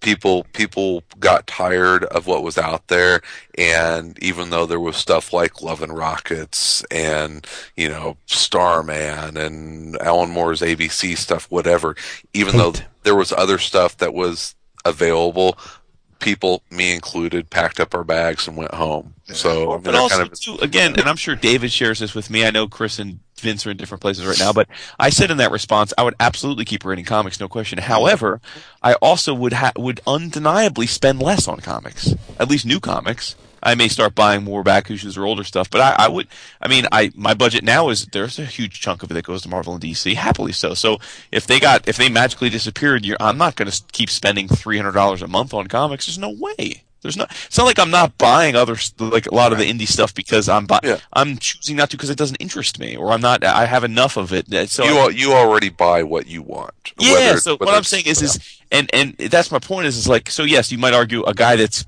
buying 6 books a month, he's a $30 budget. Might he buy 1 or 2 Image books now, or a Dark Horse book, or an indie book because he's not buying Marvel? Maybe. But I suspect as many of those guys will just stop buying comics. Yeah. So that's fucking sad. Well, like I said, it's already. I mean, Jesus, how many years can you ride that frickin' treadmill before you realize it's a joke? I mean, again, this is where I got to call spade a spade here. What you like, dude? Spent 30 years, dude, being on that train. You can't get off the train you're like a reformed sex addict. You can't get off the train and then act like it was horrible to ever be on it. I know it was great to be on it.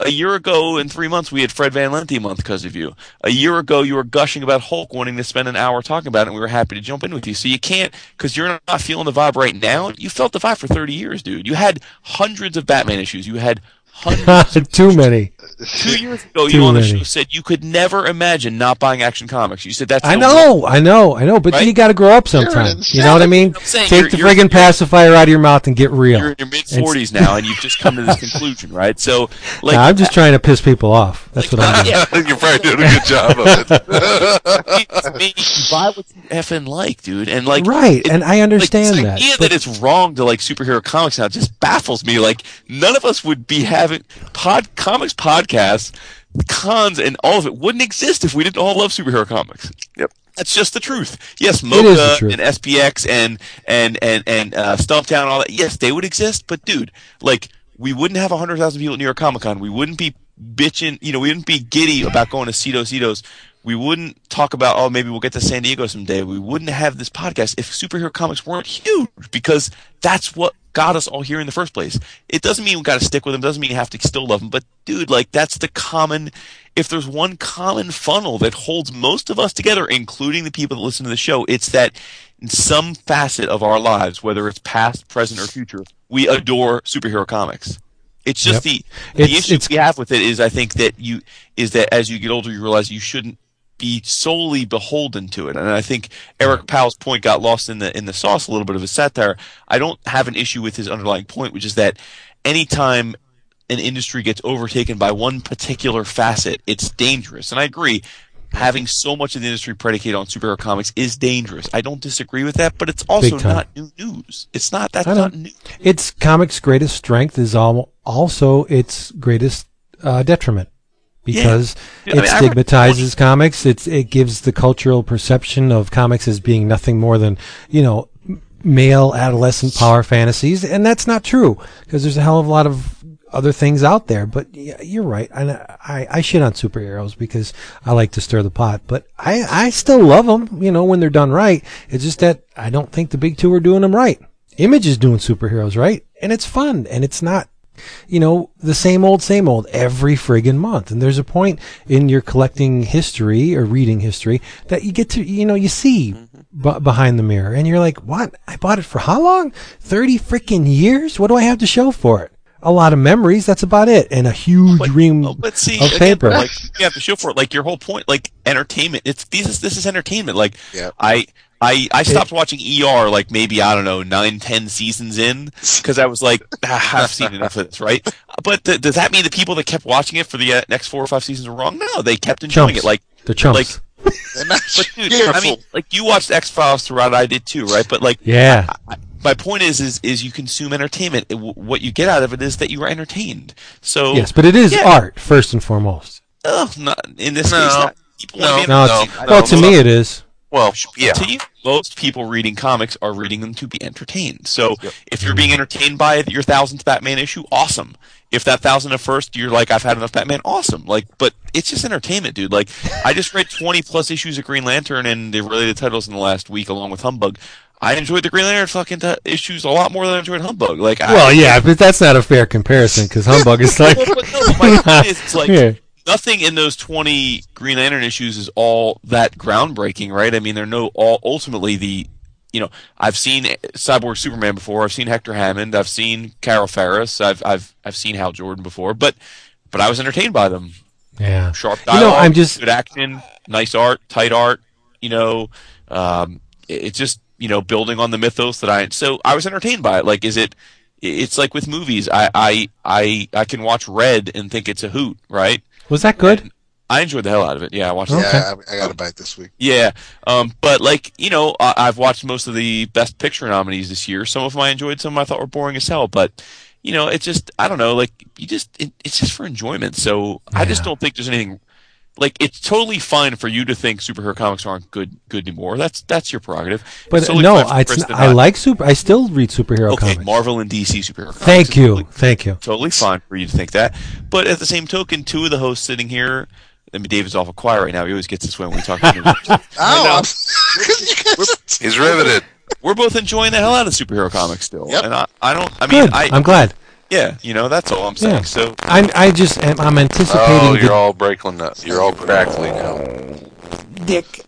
I get quiet because there's no way I can say something better than you are. So it's not even a point. I'm sitting here nodding. Not that anybody can see that, but no. If I disagreed with anything, I jump in. But why Vincent Splotzy? I want to throw some love to an old school Marvel writer, Roy Thomas. You know why? Because he's writing. I've tried to read Conan many times, and I know I've probably read less Conan than all three of you guys by a mile. Like, I have not read very much Conan in the grand scheme of things. I tried reading the Conan series that Dark Horse relaunched 2-3 years ago. I think it was Tim Truman and stuff. Didn't grab me. It just didn't grab me for whatever reason. So I read the first issue of Conan the Road of Kings. Mike Hawthorne did the pencils, so I was intrigued by that. Roy Thomas wrote it. Loved it. Thought it was great. Second issue, equally loved it. Now, I don't know if this is a miniseries or it's a new ongoing, but it's great. Like, sometimes you worry that guys like of Roy Thomas's age or whatever, can they go back to the well? For this story, it's fun. It's edgy. There's some sex. There's some humor. It's not just like, let me go back to the Wayback Machine and tell an old Conan fantasy story. I think it's well paced, and Hawthorne is just this dude's been around for a long time, but I'm seeing the stuff he's doing with Fear Agent. I'm seeing this, and homie he's coming along. Like, I don't know if he's always, maybe I just didn't pay attention to him back. He's always been good. He's real good these days. Real good. And he talk about someone that can draw feminine form. Yowza. Woo! Well, that's one. How am I good? No. Conan is banging out this redheaded pirate princess right now. Man, she puts Red Sonja to shame. Let me tell you that. Respect. Titties. Got to bring it back. Bring it to the low. We're getting too serious. Yeah, it's true. You sound good now. Okay, one thing about Roy Thomas, and it's pretty much a testament to his entire career. He never hacked anything out. Never. Roy Thomas was always on the mark, even when he was doing stuff that really wasn't his forte. Always a good storyteller. Always tight with his scripts. The man is he's one of the best. So when you say, you're a bit surprised that he can bring it. The guy has always brought it. Yeah, you're right. Well, I guess I wasn't making a judgment on Roy Thomas specifically. It's just that it seems sometimes you read something and they kind of throw a bone to a guy that maybe hasn't. Like Jim Shooter. Good example. No, but before I know I'm going to get some hate for this in the forums, but we're like Paul Levitz. I was just before I started breaking up, I was going to say I can almost anticipate the deluge of posts on this episode thread, like Vince was talking smack, bringing just totally bogus bullshit. And yeah, you're right, I was. But that's no. Look, again, I think the thing, and I'm sure there'll be some tweets about it and stuff. First of all, there's 4 different people on the show. We all have different perspectives. Second of all, what I love about you, and this is genuine, is that you're nuts. Like you're hot and cold. You're hot and cold though. Like you just I'd be the first one to agree with you on that. What like not even a little more than a year ago, you were doing an absolute like page by page love fest for Marvel Zombies 4 because it's good. But then now you've eschewed all like you're reading I just Batman don't have time. Odyssey, but you don't want to hear about Batman Incorporated. You want to turn your mic off. It's like Odyssey's hot. You got to read it. You got to read it. Yeah, but and a lot of the stuff I say you need to take with a grain of salt because a lot of it's just bullshit. I just like. Know me, I like stirring the pot. You pot stirrer. And when I say superhero comics from Marvel and DC suck, I do not mean that if you are reading them, you're stupid for it. No, I don't really care what you read. I just like bringing bullshit. I'm sure David and I very much look forward to the day, whenever that will be, when you're back being like, dude, Superman's fighting Doomsday. Doomsday's awesome. Don't hold your breath, my friend. We'll see. All right. Hey, this craziness was brought to you by Discount Comic Book Service, dcbservice.com, where you can get your favorite funny books and collectibles at huge Wumba discounts. A meager 30%, 35% off, all the way up to 75% off selected items. And do not forget about their digital arm. Thank you, David. Where am I here? I've lost my notes. Oh, mydigitalcomics.com. Mydigitalcomics.com. Duncan the Wonder Dog, $9.99, a fraction of its tangible print physical cover price. They have independents like Top Cow and others. Some issues are 99 cents. You can get them. Download them. They take no shelf space, only your hard drive. mydigitalcomics.com and dcbservice.com. And their trade arm, which would be In Stock Trades, is going to be where, Chris? They're going to be at C2E2. Yes. Yes. That's right, C2E2. It's the Chicago Comic and Entertainment Expo, and it's coming back to downtown Chicago. It's going to be this March 18th through the 20th. Also mentioned on the 17th is the Diamond Retailer Summit. It's going to be at McCormick Place. It's in the West Building this year, which is the bigger, fancier space. I'm looking forward to seeing the new layout. If you come into the great city of Chicago, you'll be able to meet such comic book creators as Brian Michael Bendis, Adam Hughes, Ben Templesmith, Gene Ha, Cliff Chang, Mahmoud Ashrar, Paul Cornell, Mike Norton, Scotty Young, Scott Snyder, and tons more. You can go to C2E2. Posse. Yes, the EOC posse, and we'll be doing the podcasting panel, and you can find out information on all the guests, all the programming, and all the other goodies at c2e2.com. You should buy your tickets before March 14th. Get the whole weekend for $50. I also saw that they have parking vouchers, and there's plenty of parking right around McCormick. And if you order your tickets online, you can get a nice little parking voucher for some dough off of that, which you can use to buy more comics in there or buy me a drink. Like you need it. Yes.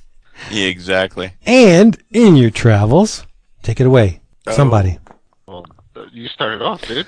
Oh, okay. In your travels, I was so happy to open up my DCBS box this month because I got not one, but 2 issues of Spawn, 200 and 201. I read 200. Yeah, and David, do you know who penciled Spawn 200? Some of it. Michael Golden. Yeah, Michael Golden. Get out of here. Hell I ordered it 'cause yeah. it was an anniversary issue. I was completely lost, but I did read it. I don't know. I thought of you. As I was It wouldn't have reading mattered if you started from the beginning. Oh snap! Oh shit! You can go to hell. You can go. You can be Al Simmons and go to hell. That's okay. hilarious. And awesome. issue 201 was penciled by Simon Kudransky. Is it Szymon? Is that Simon Kudransky? It's hot. It's raw. It's brutal as hell, and it's just really nice to look at. So yeah, read Spawn. Still good after all these years. Never a dull moment in the Spawn verse. Which cracks me up how Vince finds a way to invalidate everything that he said in the podcast. David had talked about this. David had talked about this comic several months ago, and I'm rereading it.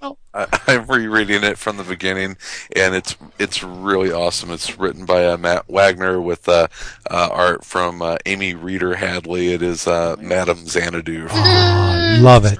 Yeah, it's really good. Love Dude, it. talk about a charmed entrance into the Amy Reeder's foray into comics must make other creators want to shoot. Yeah, no Yeah. shit. Wow. But anyway, I'm sorry for derailing you.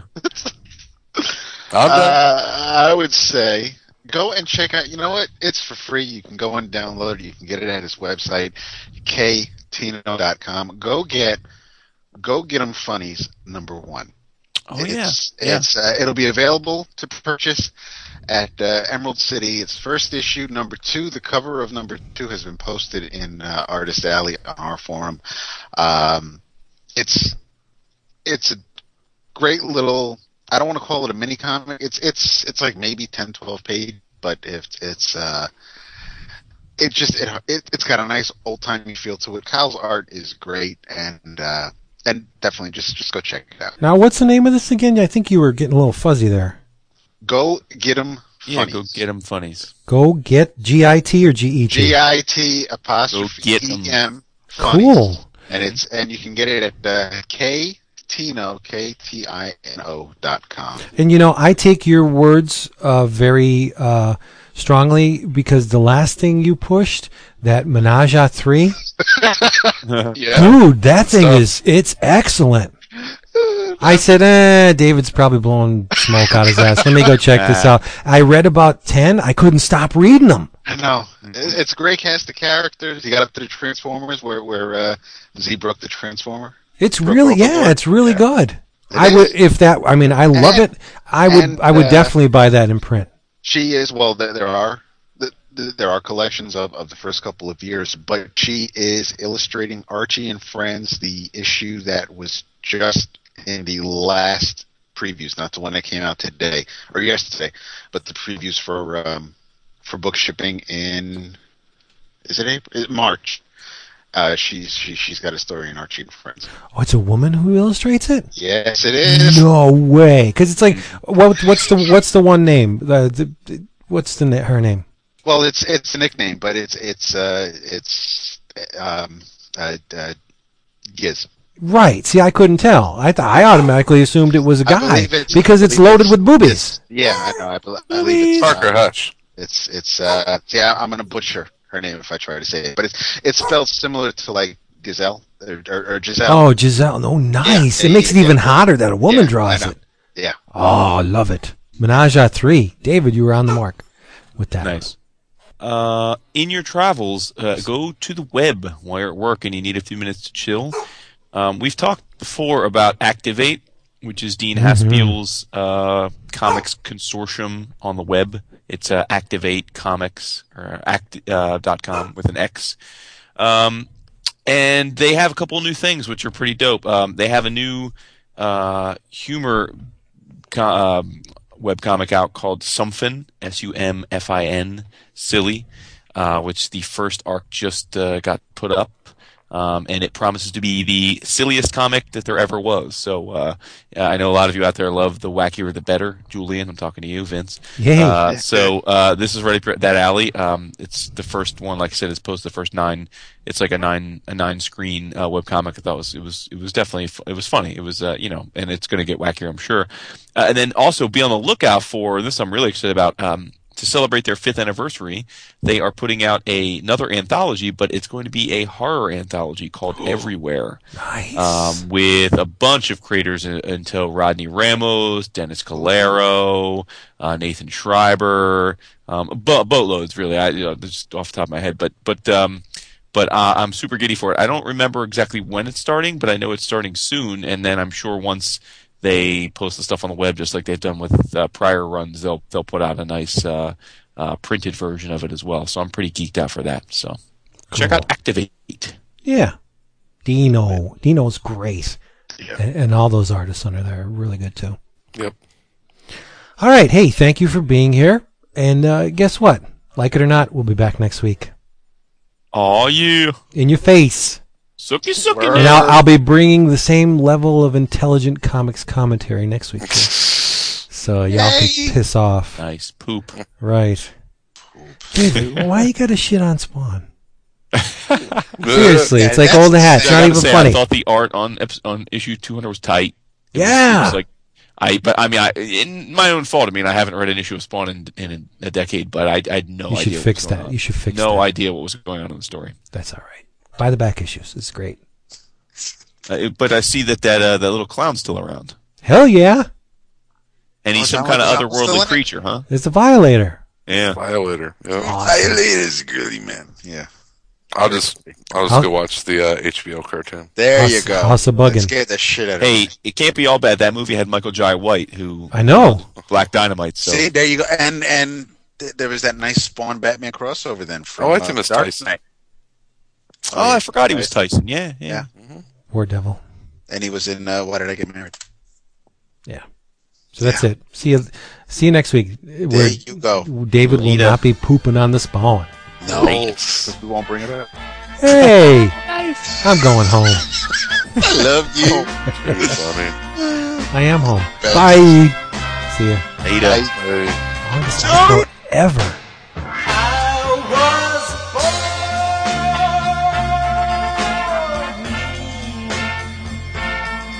By the time I was 2, they were calling me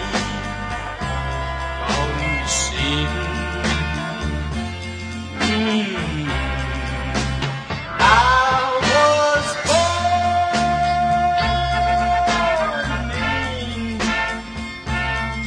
By the time I was 12, I was killing for Satan.